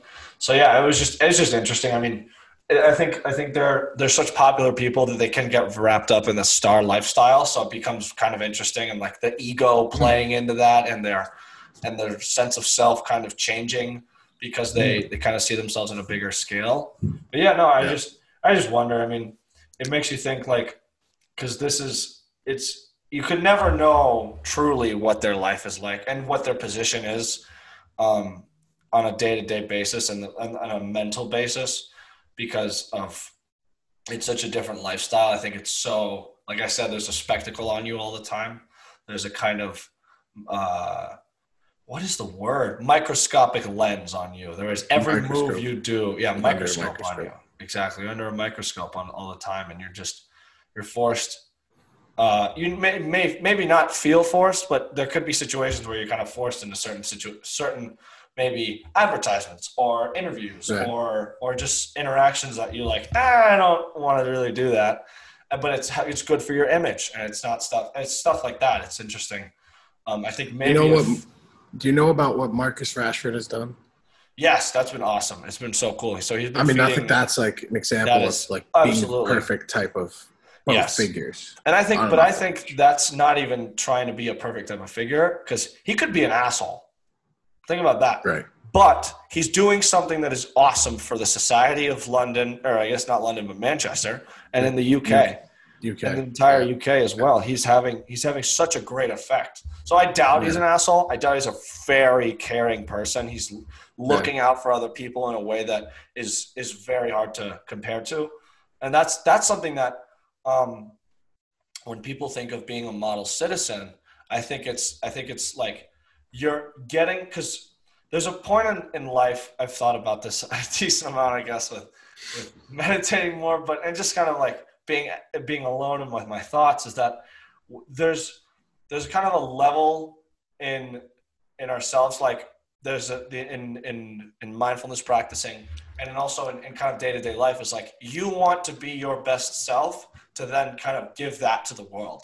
And so be in your best position, be in your best state of mind, and be your best emotional kind of in balance to then be the best person that you can be to the world. And it kind of comes with like success in a fiscal sense, and also in a status sense, and that he got to the point where he was already a very kind person. He's probably very mindful of himself as a person already, maybe not, but it's the fact that he was able to give back because he'd reached a level of success and status that he's like, yeah, I mean, I don't need all this money, or I don't need all this food.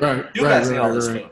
So it's, and I think that's why when I thought about the Buddhism aspect, is that there is a point where you're in a so enlightened, not so enlightened, but you're in a you've changed so much via enlightenment that you can then start giving back to the world and having a positive effect. And that seems, it speaks to Marcus Rashford's situation, which is awesome to watch. I mean, just unfolding like that.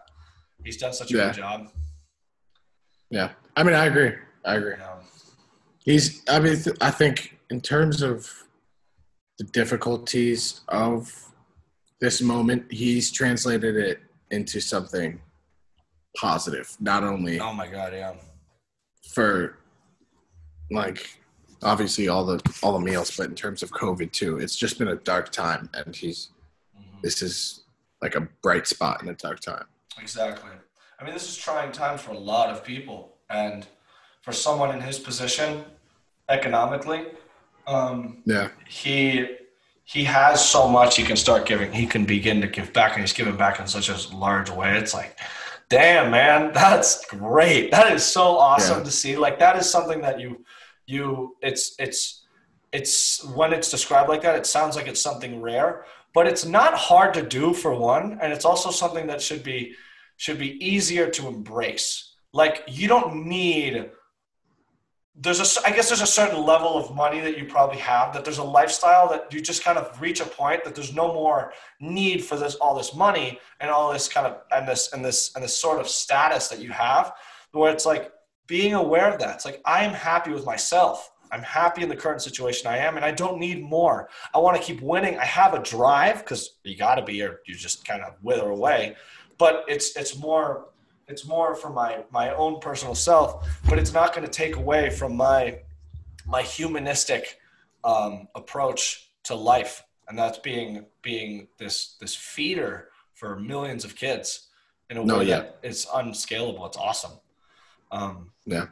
But kind of, I guess, shifting gears with this mindfulness thing. I actually think people should start meditating more. If I was going to give like a blanket statement, everyone should take in the mindfulness practices, because that gives something that is currently lacking in our political climate and our social climate, that has given us a way mindfulness gives us a way into a perspective that we would not have considered otherwise, because it's, unless you're a very open-minded and quite understanding person, which is not, I mean, people are like that, but not everyone. So there's kind of got to be a sense of self and understanding kind of the objective self before understanding your emotional and subjective self, and having this experiences of being able to find yourself comfortable with reality and not trying to change reality to your terms, but rather accepting reality on reality's terms, which is a big thing in our kind of culture, because we're kind of trying to change a lot of people. And when you try and change someone's mind, the easiest way is to just bash them down until they can't fight it. But that doesn't really accomplish much, because you're kind of pointing out just the negative perception of what is their way of being, and just calling it all into question, rather than saying, like, you are a person and you have changed before, you can change again, and you can change for the better. And I think that obviously, like, having these conversations and having discourse and having arguments to a certain extent is great. But I also think on the individual and intrapersonal, I think if that's the right terminology, but within yourself relationship is probably the biggest step in that change. Yeah. In society. I mean, I think with mindfulness, what you were saying about, like, bashing in people for making mistakes and not understanding that there are multiple aspects of all humans, you have to turn towards stuff like restorative justice and talking to people and understanding people and trying to, I mean, this goes with anytime somebody does something wrong or, like, breaks the law, like, whatever. Understanding people and being mindful rather than bashing people when, like, they make mistakes. Like, restorative justice is that. And I think that, I mean, not to just completely shift the conversation, but no, that's totally, it speaks to restorative justice. I mean, that's kind of the political, if that's the right terminology in that sense, but a political, like, categorization of it, because at the end of the day, that's kind of what the action would look like in the criminal justice system and in overall societal issues as well. And actually goes back to my point about this is not, like, on the same scale, but with, like, soccer players, one mistake, they're done. They're screwed. They're clowns. They're this, that, and the other. So it's different sometimes because it changes. It's a different attitude, obviously. But you see, like, people get bashed for 1, 2, maybe 5 games, and then they're on the road again, and they just forgot that they were getting crapped on. But that was just kind of remembering about the psychology of, and the kind of the relationship of your mind with people, with kind of the pressure. But yeah, restorative justice, I think, I definitely knew about that, but you reintroducing that to me is something that I'm so glad, because that's something that is very big in the discussion of mindfulness, because you're kind of accounting for the fact that this person is not one person, one singular event defining person. Not one mistake, not one person. They're this present moment built up from when they were born until now, and their consciousness is always going to be changing and ever evolving in a way that can be positive or negative. It kind of just goes on its own way, because it's life. That's what life is. But I think because mindfulness exists and we can access that, we need to I guess in the long grand scheme of things, we need to be a society that is together on pretty much the most basic fronts. I mean, we can disagree on some stuff, but, like, you know what I'm saying? There's the negative, discriminatory, prejudiced issues that come on in today that seem to be due to a lack of perspective that is not need to be imposed negatively, but rather in an open-minded learning sense that is understanding and then helps that situation improve, because it's like, oh, I know how to help you now. I know what's wrong. I know the simple situation, and then I'm going to work with you now, and we're going to continue to make the situation better.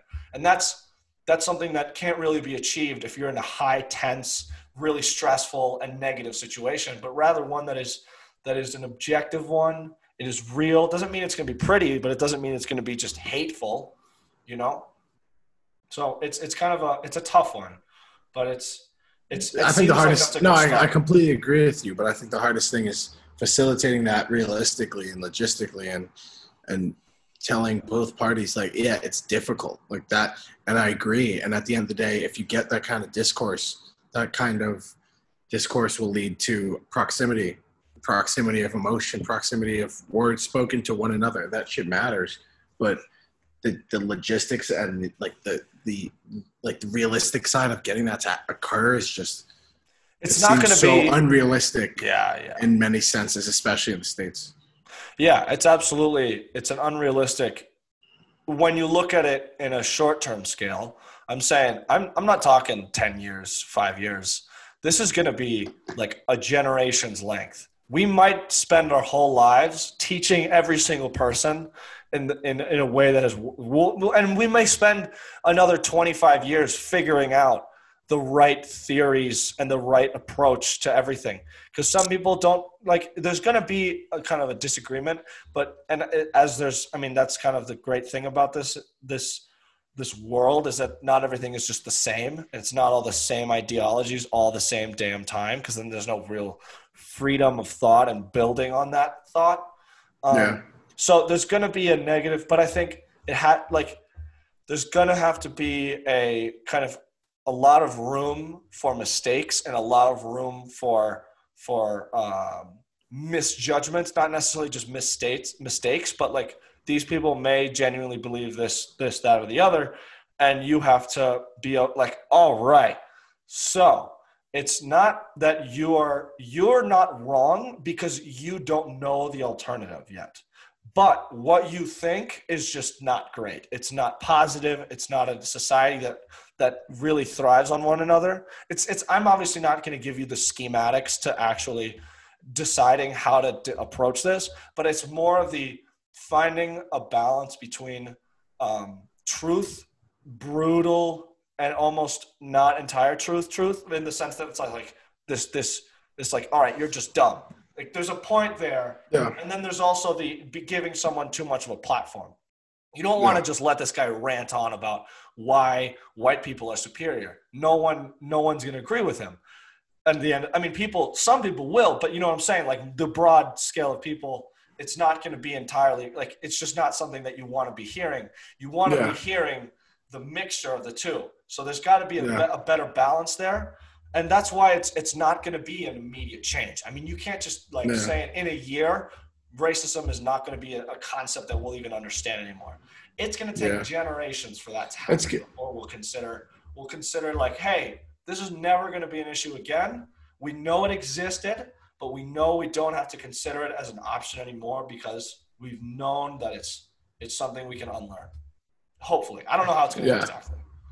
Yeah. I mean, I think that the times like this of very, for lack of a better word, like a lot of polarization within our two political parties in terms of racism and race, it always kind of manifests, I feel, in times like these in some ways. But I mean, as far as the country goes right now, I think it's difficult to say we're going to be done teaching about race. It's not that we're going to be done teaching about race at all. We're just not going to be considering race as like a thing that you can even fathom not agreeing with. You see how it's like, it's just a thing that exists, like wars or eyebrows. Like, it's something that happened, but now because we're a very well-educated society and we're well-learned and we're humanistic, we have a better attitude of it. That's not to say that racism won't exist at all, but I think that the grand population of people that matter more than anything. It's really the people that truly matter will have this equal approach to society that won't have these changeable biases. There's some biases that you can't get rid of. Like, all right, I like tall people more than short people. Like, that's something you can get rid of over time, but it's not something that should matter or implicate someone's decision-making that much. But something like their identity that really will come out more often. If they're more attached to it, maybe they're just a person that is entirely attached to a subject and has nothing to do with their identity. But to say like that it will be to a point where we won't even have a threshold for that kind of thing, because it's like there's not going to be like types of prejudices, but they're just going to be kind of this like shitty person that you're just not going to want to be around because it's going to be a negative and just misunderstood ideology. I mean, no one actually, when you think of like a racist person, I don't actually know what's going through their head. We try to define it, but that never works because we don't actually have their perspective. But when you allow yourself, that's what I'm saying, that balance between the platform and saying and the truth to the aggressive truth. There's a little bit where you got to just get a view. You got to see like, all right, this is where they're coming from. But then you don't take away, but you slowly switch platforms for them. You give them this not like you don't sneak it in. Like you just help them understand that like, not so much, but this one's a little better. It's a different, so it's a, like I said, I mean, and you agree. It's like, it's unrealistic for a quick change, but it's realistic in the grand scheme of things. Hopefully. I don't know how long the time frame is difficult. I mean, I think time frame is something that has been kind of, I was saying this before, we were talking before when we were talking about this, like it's kind of been pushed apart, and like to make sure timing is and the timing of everything that's happened in America's past is important. It makes me think of about the 1619 Project? Yeah. The New York Times thing. It's like Nicole Hannah-Jones just had the idea that on the 400th anniversary that slaves first arrived in the colonies, like that's to make U.S. history base some of its beginnings in terms of the U.S. Constitution and the Declaration of Independence, anything, all that, just based off of the idea that these people were here too, and they matter too, and their stories aren't part of our history because of our system. But I don't know how much you know about it, or like I know a decent amount. I've actually looked into it a lot. But I think something like that is super, super, super important and impactful, and should be like that's a good way to like educate somebody about the past on the land they live on, and like and the thing about like what you were saying before is like not having another viewpoint. It's not like they're not bad people. They just aren't educated and don't understand the past because they're told maybe a lie to themselves or by others every day, or they don't because they still are racist and believe that things should go back to how they are. But like at the end of the day, if they see this past and see the past of our country in connection with people of color, I think that's an important way to learn. And I think that attitude towards the 1619 Project is a good one. I definitely agree that there's a lot of good that is the goal coming from this, is understanding the true history in all of its sense than just from the I guess the white sense. But I've actually, so there's been some controversy with it, not because of the actual. I mean, yes, the actual idea of it originally was controversial, and then it changed so first it was that it made the claim that it was its true founding for like a year almost, and then pretty recently they took down that aspect, and Nicole Hannah-Jones has kind of had some interesting feuds on Twitter. That's where I see like her stuff the most. I mean, I've read some of this stuff, but I've also looked at her Twitter a good amount, and she plays a tough battle right now because she was in a situation where she was arguing for something that was incredibly controversial, which was the true founding of America.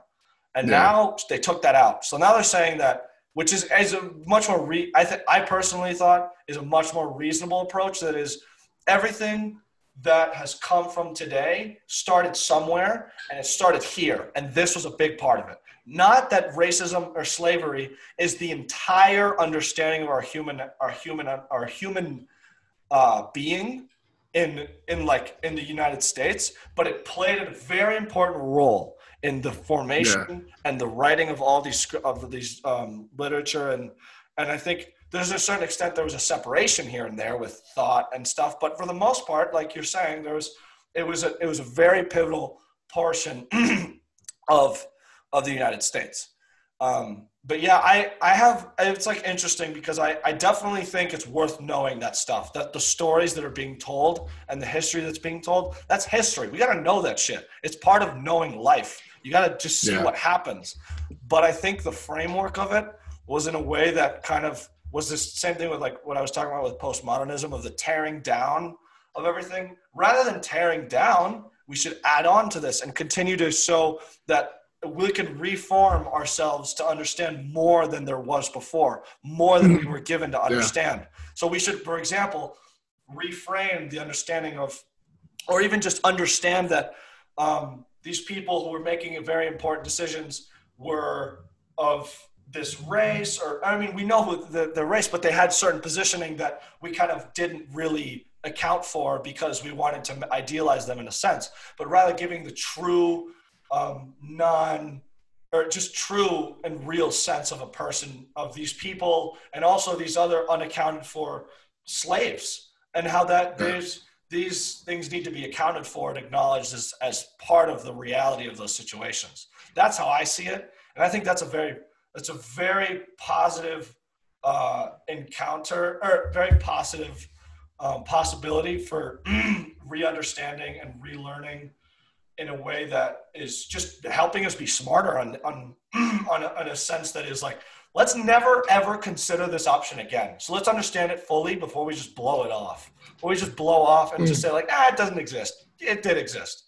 So that's what I think on it. I think the goal of it was to make a learning. I didn't agree with the whole, the true founding thing. It was kind of like, it's just, foundings is such a definitive thing. Like, they kind of just start. They don't just kind of slowly form into something that is what was the colonies and then that. So it was more ambiguous to kind of throw the true founding thing. But other than that, I mean, I get the goal. I fucking support it, and I agree with you. I think it was definitely important. What do you give the benefit of the doubt to people or politicians that say like the 1619 Project has no place in society? Because that's like the most like considered, and like, why don't you want people to know the truth of the country?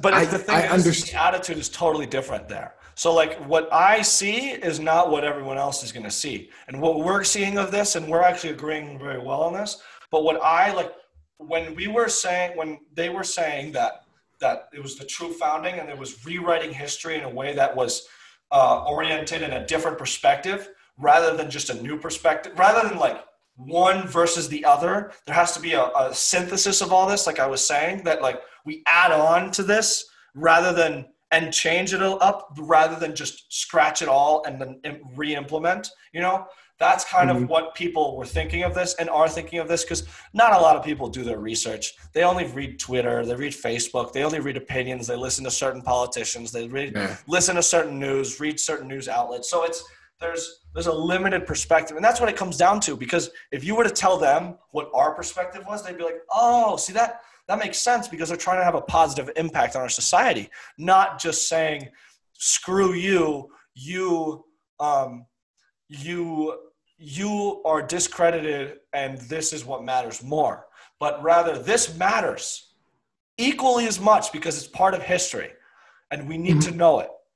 So that's why I give them the benefit of the doubt, because of the lack of perspective, but I don't give them the benefit of the doubt if they actually know what's going on and they know that it's obviously not trying to be negative. I think the extreme approach has become that, and it kind of sucks that it has to be like that. But it's a difficult position for them. Yeah. But yeah, man. I mean, it's It's a very interesting climate that we're in right now because a lot of people maybe are learning maybe the negative aspects. I think with the social dilemma, that was huge. The negative perspectives on social media, but also polarization. I think being able to come back to reality and remember that we're still people, that one identity or one perspective that we have or one ideology we have is not the defining person that they're going to be. It may influence their future, but that doesn't mean you can't influence their future. We're not stuck. So I hope think it changes COVID for the better. I think COVID has heavily impacted that Absolutely. polarization in social media. Not only because we're spending more time on social media and listening to more opinions and becoming more polarized, but factor in the fact that we don't see each other anymore. Nobody has physical contact with other people in other states and other worlds and other home. Like nothing. If we lived bubbled lives before in the political climate we had in the 2010s or even the teens now, like 2020 has showed us that if we're all at home, we're not going to be talking to each other at all. And a lot of the time spent on social media doesn't factor in, hey, let's talk, let's figure this out. And it's rather just statement. It's echo chambers, it's confirmation biases, it's things that like they talk. Have you watched The Social Dilemma? No, I haven't. Very good. That is an eye-opening movie. I remember like uncomfortably laughing throughout the whole thing because I was like, oh my God, it speaks to so much truth that it was like smacking me in the face in a weird way. So I'll watch it. What is it on Netflix? It's on Netflix. Definitely worth watching. All right, I'll watch it. And it talks about this whole thing and like the fact that we've been lacking a lot of human interactions. So the people that we may see are the people that are just going to continue to agree with us, and they're not going to give us a critical thinking perspective that we get with people that don't necessarily agree with us. It's in day-to-day life that we would usually have if we didn't have something like the virus. So it sucks. It sucks in that case. I think one thing that I was blessed with was I had a group of friends of 4 or 5 friends, and basically starting, I don't remember exactly when it started, but we basically spent the whole summer, once a week, we just get together and hang out. And we don't agree each other, but we're really close friends. We've known each other for a long time. And I've actually just had 2 of the guys on the podcast, the last 2 episodes, and they're just really interesting guys too to talk to, and they're really fun. And that's something that I miss now because obviously I'm not seeing, I see like 7 people a day. So I'm getting a different form of thought because his lifestyle is so different, but there's not a diverse group of people. Right. So that was something I'm really happy for. And I'm really, also, I feel lucky for because I was given that chance to see these people despite tough situations. But yeah, I mean, that's something that I appreciate too, because not a lot of people had that. A lot of people were just hanging out with kind of the same people, talking to the same people, following the same Instagram accounts, following the same Twitter accounts, getting in Twitter fights with people that don't agree with them, and then just trying to and not being able to understand them, but rather just constantly dig that hole deeper and say like, screw you, even though I have no idea what you look like because I'm in this hole, I'm going to continue to scream at you. And that's something that needs to continue to change in a way that is for the positive. I mean, it might not change. I mean, we'll see how COVID.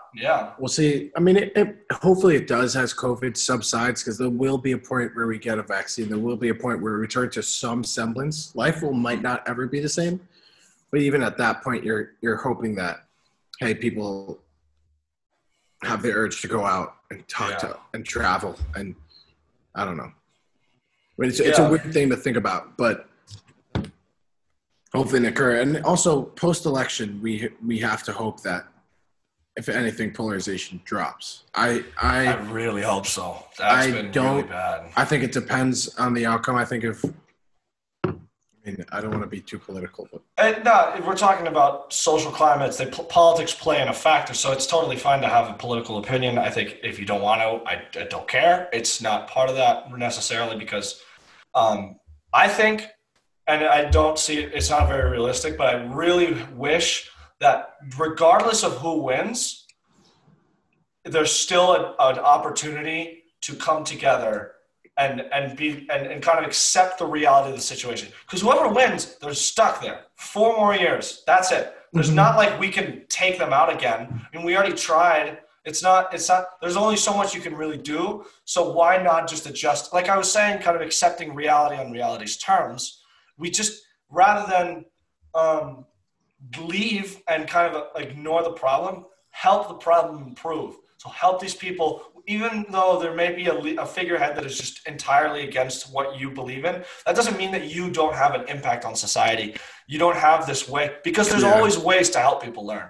It's not just the bashing. It's also this like willingness to understand, this mindfulness of a person's existence is different from yours in a totally fundamental sense that you may not ever be able to fully understand, but if you can grasp it and help those people, it will make the next 4 years so much better. Because like if one of them wins and then there's just riots regardless, that just sucks. I mean, that just makes it more tense and more stressful and more annoying. And I'm not saying that one has the equal chance. There's probably more of a chance if one guy wins versus the other. But even if there is on the lower side still riots, it's like that's just a terrible consequence of something that gives us a lot of chance to grow and come together.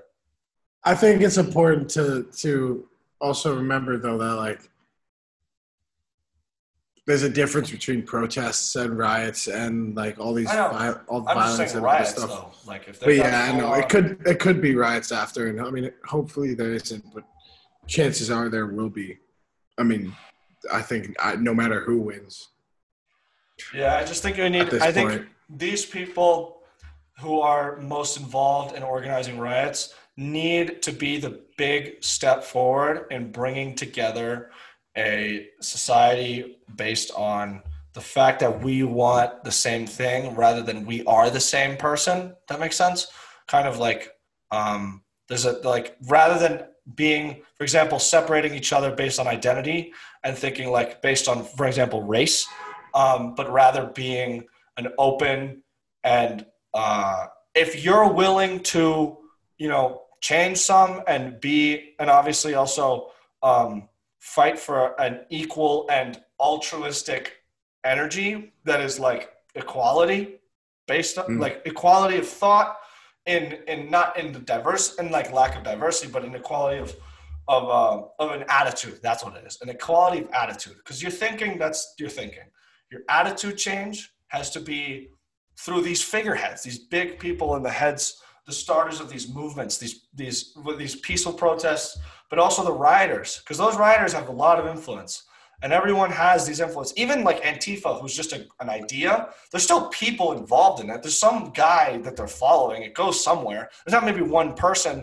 but there's a lot of figures that hold a position of power. And there's people in every sense that should turn towards the humans and not towards themselves on loving and hating everyone else. It's got to be, let's do this together, because why not be the best we can be in a unified sense and not in this isolated, separated society. Yeah, I mean, I agree. I think it's important, though, when talking about radicals and Antifa and all that, it's like you even said it. The thing that's frustrating, I think, in our society is that Antifa is given the same kind of caliber as, like, say, the KKK in a sense of, like, domestic terrorism or domestic threat. And, I might be uneducated on this, but in a sense, Antifa is only an idea, whereas the KKK is, like, an organization. And you see, like, Antifa is and may have somebody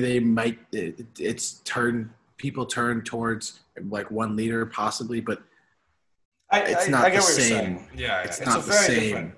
But it's still an idea that's still followed. I mean, look at like a lot of religions. They're not like there's the Pope, there's these figureheads, but there's not like they don't even listen. Not everyone's listening to the Pope every day. You know what I'm saying? Like you have, it's a smaller, it's more centralized, obviously, but Antifa is something that still attracts a certain type of follower, and it's still something that can be used. All I'm trying to say really is that there's platforms that are available for these people, and rather than adding on to the fire that is polarization, there needs to be a sense of humanity that comes back. That's difficult, 100%.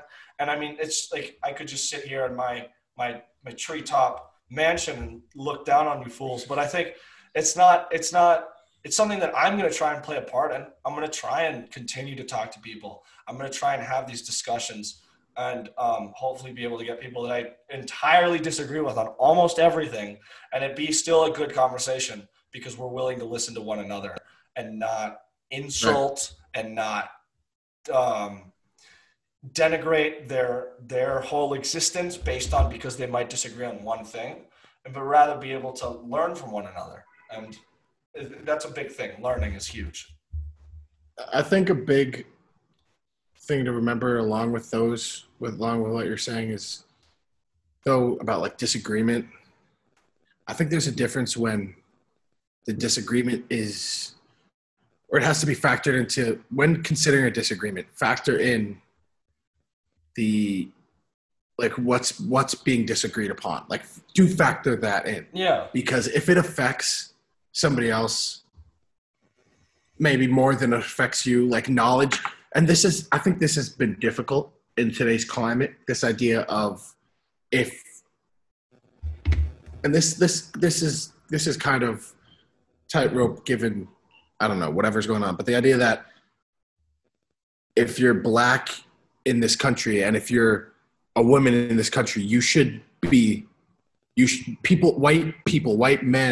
white straight men should listen to black men about race. They should listen to all black women about race. They should listen to women about sexism. They should listen to black women about sexism. Like, they should listen to, and this is what we were kind of talking about earlier, these privileged positions. If anything, part of this disagreement comes from listening to why.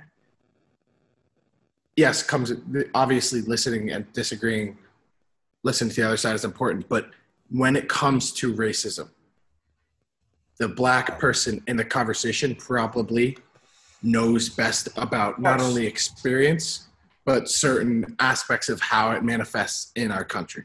And that goes with sexism. That goes with transphobia, homophobia, like anything. Any position of privilege, anybody in positions of privilege should understand that at the end of the day, you probably don't understand difficulties in that sense. And this is what's kind of erosive, because then it's not fun to be told you're privileged, you don't deserve what you have, you should if one doesn't live, and that's what happens, I think, with a lot of poor, uneducated white people in this country, when you don't have the settings around you, whether it be socioeconomic, whatever, you live in a neighborhood that's very non-demographically diverse, like not demographically diverse, like, you're not going to experience that, and you're not going to experience any kind of proximity. So you don't know, you can't be told that you're privileged, because you don't know what's exactly what you see a LeBron James, Barack Obama, and you say, this black person is far more privileged than me. I don't buy all this.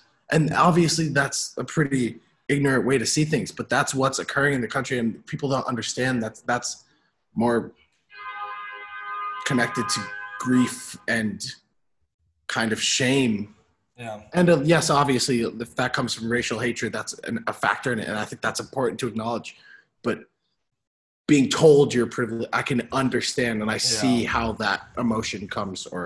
Well, we talked about before. We talked about the idea of guilt. We talked about how it plays in such a factor when we talk about race as all people do, but also mainly white people talk about race and racism, and they feel the sense of guilt. And you were saying that we need to listen to the black men and black women about race issues, and all people of color as well. They need to talk about their perspective. And I totally agree with that. And I think giving them a platform reasonable enough, like there's a threshold there. I mean, you can't just say, you know everything, I have no idea. Like you're saying, you're privileged Right. to this unprivileged person who still is white, and you're telling them like, this is all you have to see, but rather letting them kind of look at the rest of the scope but going back to the whole fact of like, we should listen to these people, but there's the problem is with all forms of ideology, there is the radicalist perspective, and that is, for example, like a perpetual victimhood and the victimization of people, even if they may not have personally experienced it. And there's kind of also like people reaching into out of their kind of spaces into other people's spaces. There's a lot of misconstruing manifestations of these, but for the most part, I mean, most people, and that's the thing, like most people can give you an honest discussion about this thing without being accusatory or accused of being this person that they're probably not. That's a big thing. Is kind of like the all white people are racist type thing. And it's like, if you're just gonna, and it's kind of looking, it's like I was talking about earlier, lowering that threshold and trying to kind of look for everything rather than accepting there's more to a person than their one mistake, maybe. Yeah. Helping them learn from the mistake and then moving on with life and not having to reintroduce themselves to their past life and remember that they did this one thing or they said this one thing or they wrote this one thing. So there's kind of a difficult situation there. It's the same thing with trying to help people not be racist. It's the kind, or be prejudiced in any sort of identity. It's the same thing in that there has to be, there's a certain amount where there's too much platform and there's a certain amount that there's not enough platform. There's the harshness of it, the cutting down, the smashing. And so when someone like a black person, male or female, talks to a white supremacist attituded person, those conversations need to lack, I mean, there's a certain level of emotion, like laughing and a little bit of that energy. But for the most part, you need to be able to cognitively orient yourself to them to get into their position and then help them push out of their position.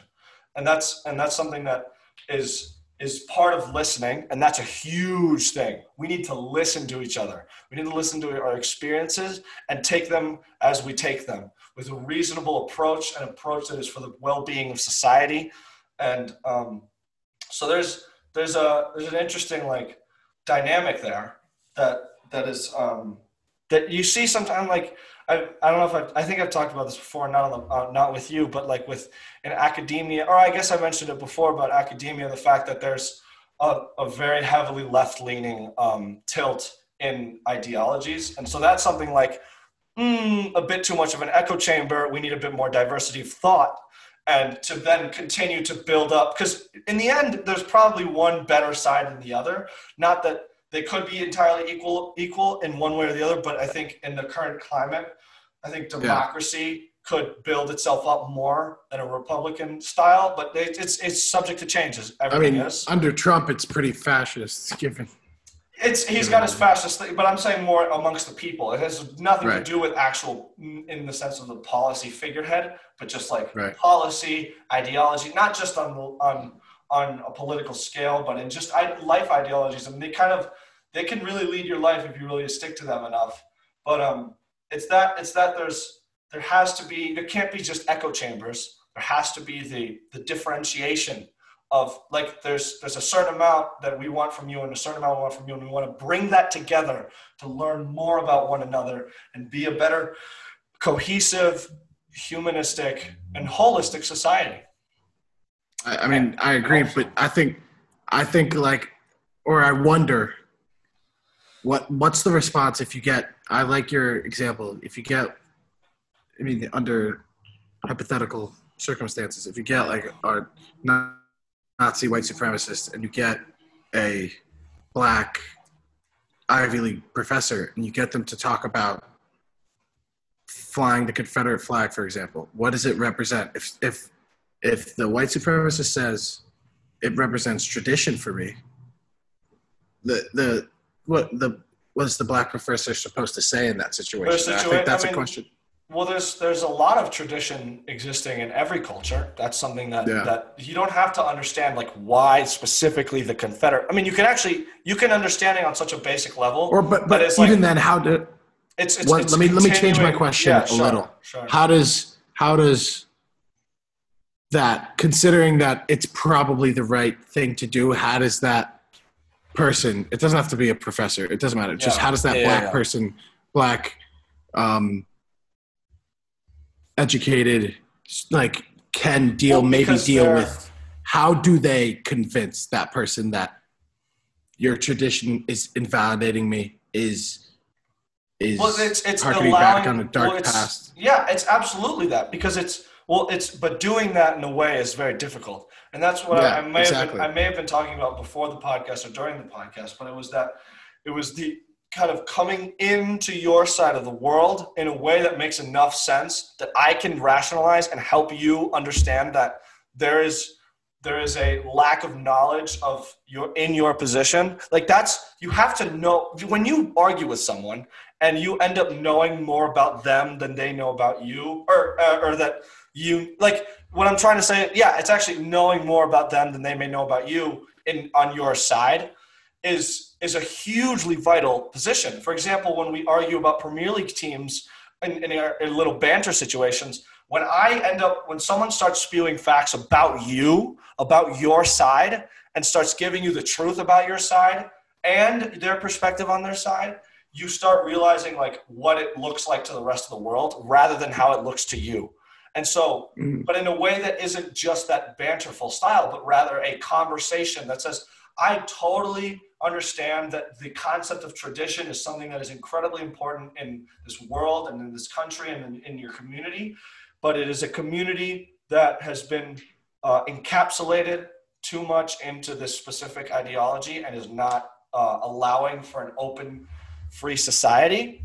And the realistic, and like, there's other things like accepting the reality that people of other races and other types of identity exist in the world. There's nothing you can do about stopping them. So really your ideology kind of just limits yourself and your consciousness to a certain spectrum. And obviously this comes from a place that is understanding, and then allows them to switch over and be on this loving and holy, not holy in HOLY, but whole, WHOLE. Yeah. Sense of wanting the better for everyone.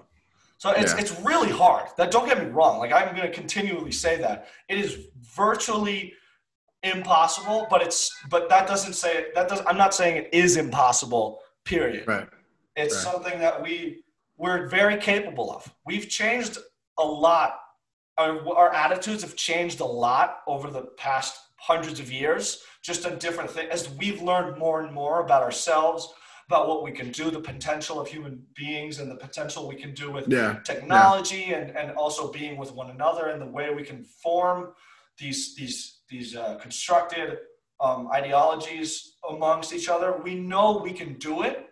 We just have to put in the time and the effort and the investment, the emotional investment. Like, you might have like a disgusting, having just heard like incredibly disgusting and harmful things said to you, but you got very far along in the conversation, you helped them learn, and then you just go home and cry. Like, that might be the reality of the situation for some people, but knowing that they're doing the greatest good that is ever done to anyone is learning, or teaching in a sense, that is fucking amazing. That is something that I could not push for more. Learning is the greatest thing that we can do, and we can do it in a way that affects every single moment in our lives, one way or another. But is it worth it? Is it worth that emotional toll if that person's mind isn't changed? But is it worth the emotional toll? It's kind of turn it around, and like, is it worth the emotional toll of seeing these people down the street and they just start cursing at you and treating you like throwing garbage at you? Is it worth that, or is it worth taking a good amount of insults, and then in the long run, they're not even going to talk about it. They don't care. They're willing to talk about it, but they're in a learning environment now, in a learning situation. Basically, it's saying, like, is one living with it for the rest of your life and having it kind of stay unchanged because of the negative approach that we're seeing to some people, or is it worth the taking the heat, taking that, because it's going to happen. The truth needs to be able to take the lunacy that people call out on you. It needs to be able to take the joking. If you state a fact that you stand by, but not many people might know, and you got to know that fact, like you stand by that fact, it will take all the BS that comes with it, and that like doubt and jokingness of it and making fun of and the teasing, and it needs to still, and it will still stand. It's being able to do that. And I think that's entirely worth it. I think if a person came and was giving us a productive, constructive, and unified front and perspective on this, it would be so easy too. With a lot of people, there's just more opportunity there. It's not going to be 100% of the population, but at least they'll know. And it's like they can't not change them. An idea that was kind of thrown around or kind of rose because of the movement was, and this isn't in contrast to what you're saying, but this is an aspect that makes it more difficult. The idea that it is not on the burden of Black people to teach white people about racism. It is their burden to carry, and at the end of the day, it is ultimately their responsibility to understand that this shit is wrong and this shit is right. I think to get there, we need some of the interaction you're talking about, but the emotional toll that is associated with race in this country, to put it in the perspective that it is Black people who have to kind of teach in a way, take on the emotional burden of validating their existence, and for lack of a better word, validating their existence. But teaching shouldn't be their burden to carry. Absolutely. Or our burden to carry. It's not the role of solely a Black person to teach you, but it should. But also, like, there's just, I mean, people say, like, I've heard that a lot, and people are saying, like, I'm tired of constantly trying to teach someone. But you look at some of the most successful. This is not speaking to this because it's such a different thing, but it's the most successful people have a character trait that is perseverance, and the fact that it's like kind of putting the weight back on people who just don't know. Like, there are so many people in this country who simply have no idea of what is a Black person. Who is a Black person? What are they?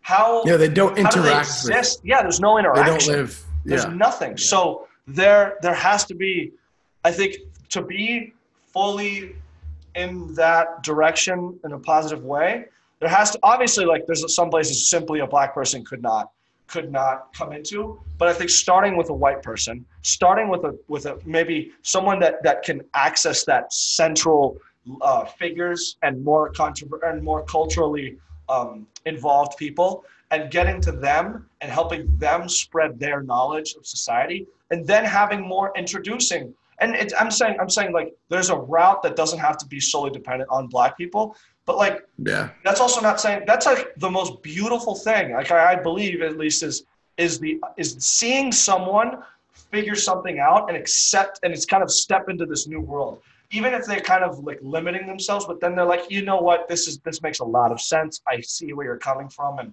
I think it's definitely better to approach it in this way, or be interactive in this way with a person of not my race. So it's kind of lost my train of thought, but like the interaction doesn't have to be limited solely to Black people. So the weight is not on them, but it's because it's still on white people to actually actively take the time to learn and understand perspective. But I think it's best learned from a Black person. That's 100% true. So it's difficult because you don't want to just say, everyone go explain. You can have like incredibly influential people who take it upon themselves. And this is part of being humanistic. It's not something that should be considered like a negative role, because it's something that could end up being beautiful. It's end up something that, like, oh my God, man, that's what you feel like? Holy fuck, that's awful. I could never imagine someone feeling like that, or I could never imagine wanting to make someone feel like that. So it's just relating on a level that is even at the most basic and the most tradition, the concept of tradition.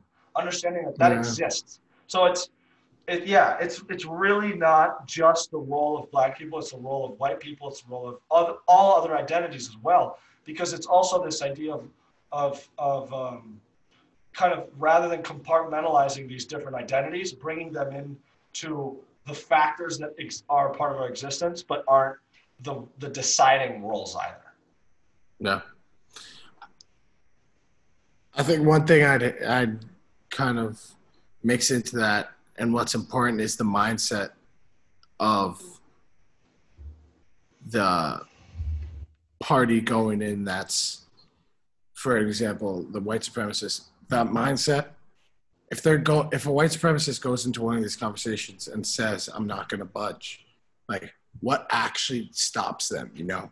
And honestly, I have no idea. And like I said, it's not going to be 100% of the population, but you have to have a certain standard. And I think saying like, it's not going to be, also, before I keep going, it's not going to be one teaching. You don't just show up, you're like, hey, this is it, you got it. There has to be a lot of investment in this kind of role. And if it's truly cared about in the way that it sounds and the way I feel that it's cared about is this genuine investment for an egalitarianly perspective society, we can access that.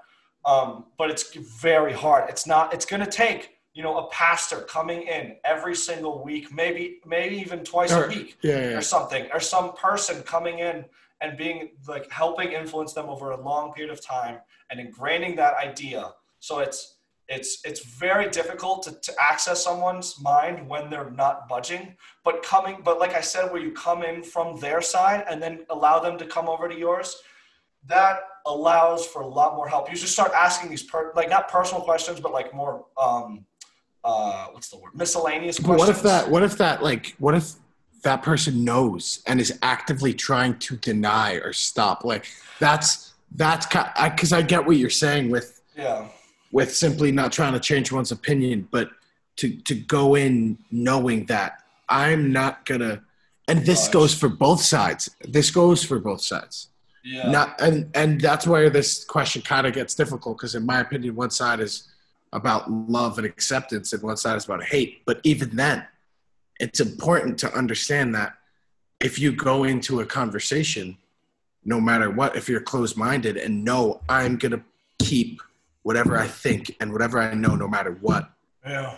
Like so much of that and what you're saying is denied by white supremacists. And I think it's not only denied though, because you don't want to grapple. Sometimes people don't want to grapple with the truth or those truths. I think there's a level of truth to that for sure, because there has to be some people in this world that are too close-minded to be able to access that part of their brain in the way that is like, oh, okay, I see now. Like that just doesn't happen to a lot of people. But like I said, there's going to be failures. That happens. But I think the unrelenting willingness to have this person-to-person interaction will cause, even if it's a minor change, like even if they just see one aspect of the reality of the situation that they're in, it's going to grow somewhat. No matter, you can't really quantify racist perspective and these prejudiced perspectives. You can just allow for an opportunity for change. And then these people have an influence in a positive way. It's being able to unlock their side, because that's the whole thing. You have to be able to understand the arguing, or the person you're arguing with, the side you're arguing with, or the position you're arguing against, to be able to change that person's mind rather than just bashing and just coming in with attacks.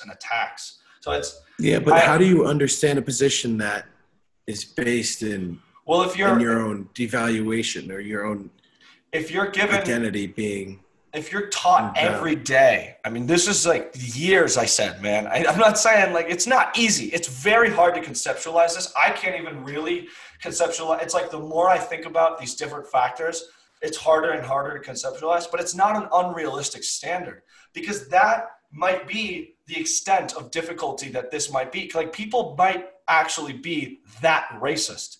But is it not worth trying to start to change their minds? Is it not worth trying to help our society learn in a way that influences us in our in our future decision making, or is it just worth kind of sitting in back and kind of being accusatory and kind of blaming issues that are individually can't be handled, but only in this kind of broad sense, and rather attacking it, but piece by piece and coming together. It seems like it's hard. Right.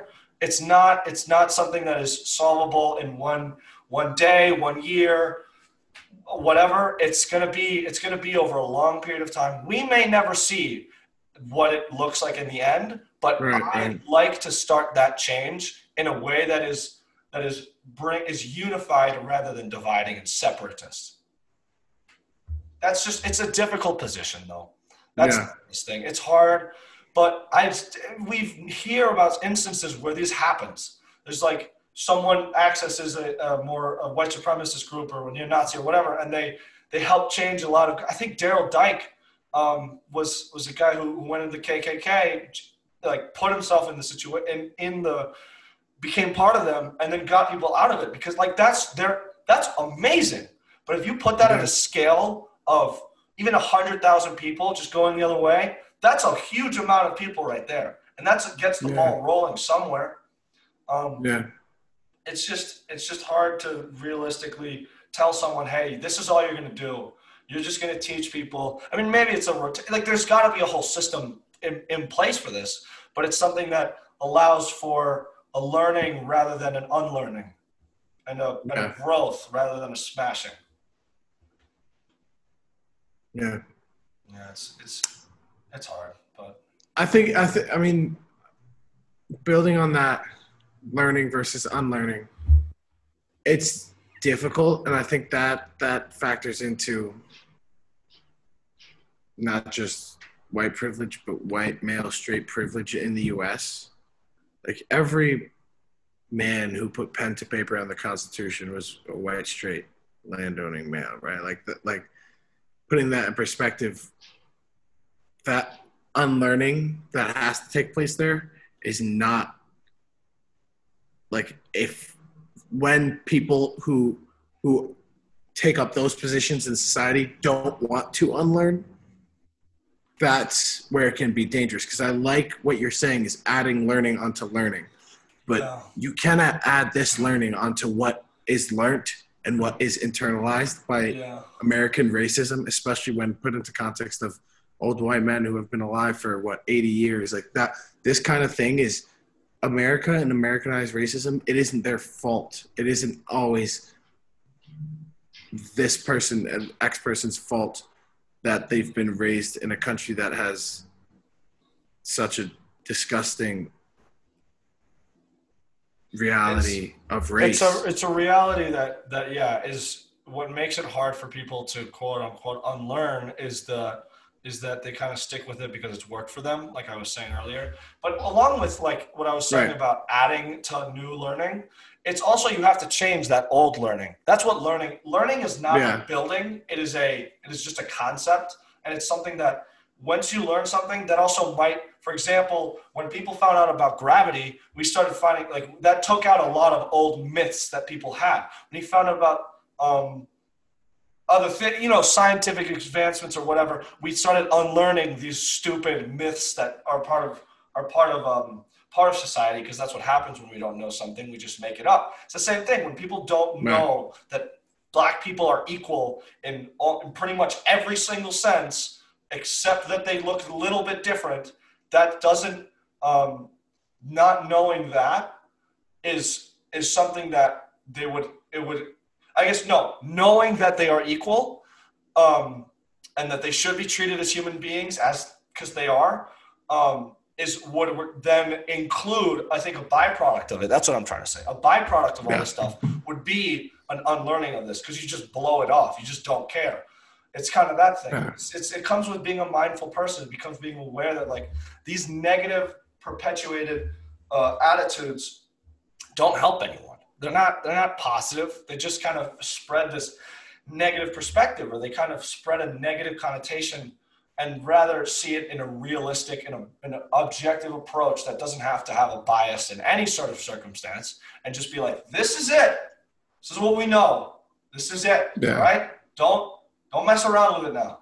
and that's So, but that's also difficult. difficult to construct, and we are increasingly living in a post-fact society, especially in the States with Trump, and that's just a difficult bridge to gap, Yeah, especially when having honest conversations. Like, what are you gonna have yeah, hopefully you have a moderator, but even then, like, like living in a post-fact society has made it so much more difficult for critical conversations that eliminate morals and religion and emotion in these senses that they're not as important as hey, what is in front of your face? yeah, Let me tell you what's a fact. That being in jeopardy has given rise to those others I was talking about, in the yeah. sense that if they're all balanced, it's difficult to engage in proper conversation when fact is not something that's It's put into what I like to question. like set in stone in a sense. It's put into Like if it's question. not concrete, Yeah, how can we base our other aspects yeah. of a conversation or a discussion or a process of restoration, relearning, Yes, yes. unlearning? I think That makes it difficult. it makes it really difficult, and I think the pandemic has made that like 100,000 times more Yeah, difficult, which yeah, sucks. That's what I'm thinking about. Like, hey, what if this starts to go away? Because like, what if we kind of have had enough time where this got so bad and so like not in the way we wanted to, that we started doing these more positive approaches. So it's something that comes with the fact that there's no pandemic kind of looming over us that withdraws us from these people that we can't entirely agree with. Um, I just I think I think that is something that has to be. It's not just a learned in the most passive way process. It's something that has to. You're gonna have to give something up to have these discussions. Like we're talking about, religious and moral values. It's part of the emotion. I was saying earlier, like you're separating your emotions from your true thoughts and being able to stick with your beliefs and then be willing to accept their beliefs and like certain aspects of their beliefs that allow you to change your beliefs. Because and it mm, goes with this adding and learning thing. It's not you just kind of add it and it replaces the old stuff. It fills in the holes that were kind of left behind from a history or whatever a learning process that may be when something new is learned or discovered. So it's yeah, it sucks that we're in this situation with Donald Trump and like how he treats information and how society treats information and how we put objective truths that some like are have been now like been able to be falsified, but now we now have like a good set of objective truths about the world, and we need to mhm, continue to find more and continue to find those that yeah, we can set in stone. And rather like we need somewhere to start. We have a lot of to start with, but we need to know yeah, now like where are the holes here. Not like everything is racist, but more like what yeah, where is it? Like, where can we find it that truly has a negative effect and a discriminatory effect on us? So yeah, it's not necessarily entirely a critical thinking though. It's also like working with it. You're kind of pushing the different levers, and you're like, oh, this is it. You get rid of that one, and you replace a new fact, and you give it, and it becomes a myth, and now this is a fact. Stuff like that. It takes a long ass time. It could take decades. It could take centuries, but the fact that we can get the ball rolling in a certain direction and know that we're going to get a lot of pushback. People get a lot of pushback on these ideologies. Um, so yeah, giving them the space also to like learn this perspective and learn rather than kind of just continue to dig the hole is still very important. You can't just kind of bash them under the ground, leave them there, and then start yelling them from above. Like, nah, man, I just got battered. Like, I'm not going to listen to any of that. It's just not. It's not feasible with a person with a human psychology. So, like, detaching those emotions and reapplying, continuing to apply your truth, your perspective, your what you believe, and what we've come to accept as truth.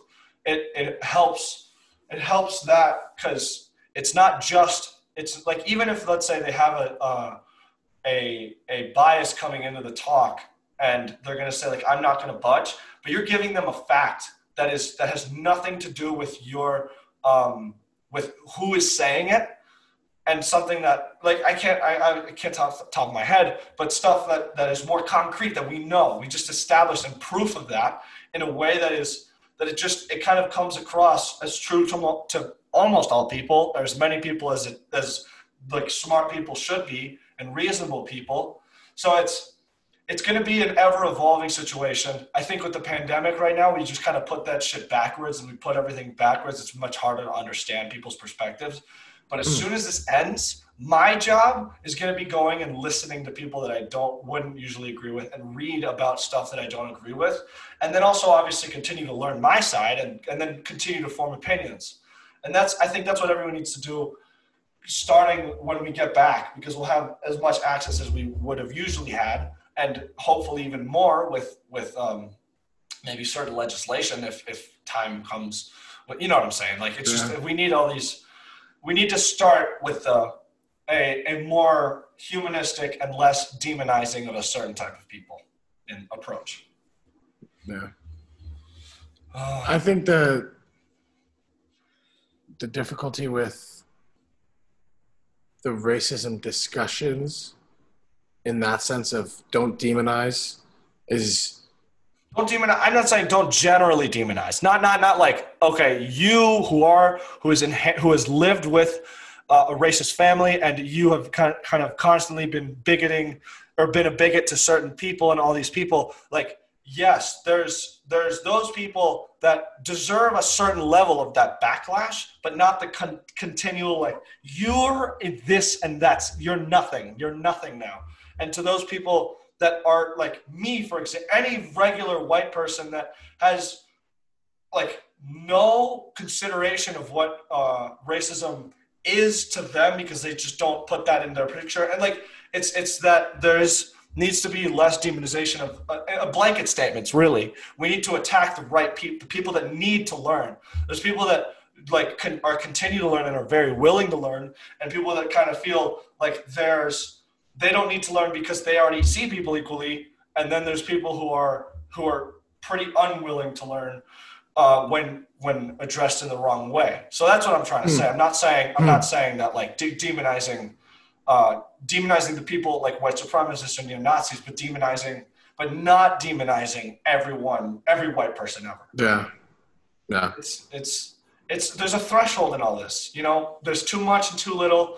There's always, we see excess in all forms. I mean, radicalism is an excess form of whatever ideology. So even that in itself, like that's probably not the best way because it's so radicalized and on its own that it isolates other forms of thought. But being a synthesis of all the previous notions and then along with the new notions that we have and putting it together is just, it's so vital right now because we're, like you said, we're in a post-fact society.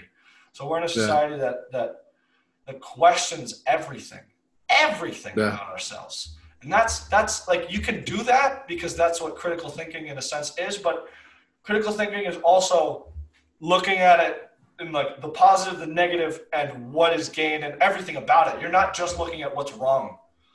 It's looking at the entirety. It's like I was saying about arguments, you got to understand their side to get your side even propped up better.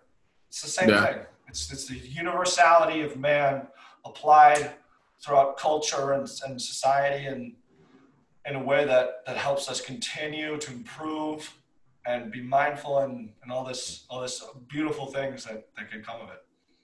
Yeah. What time is it? 10?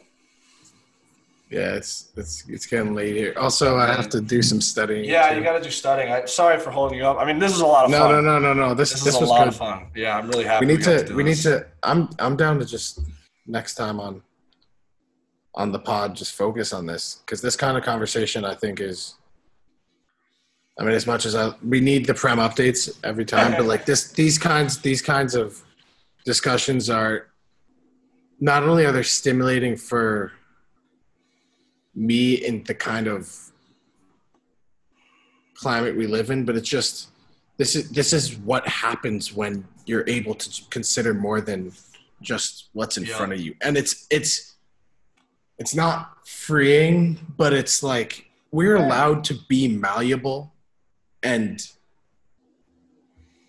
I think it goes to what your point was before. Like, if people could talk, and I know I'm privileged enough to, like, not that you've ever said, and like but this could be, having us two be together and be able to do this doesn't mean like it's always like this simple, but it shows it's how important and how, I don't know, how positive these kinds of conversations can be. Well, I think something about having this privilege is that people think that because you have privilege, you would never know. But like I said, having this grasp, this understanding is really what it comes down to. I don't need to know every single thing about your life to know that I want you to be a human being too, you know? So there's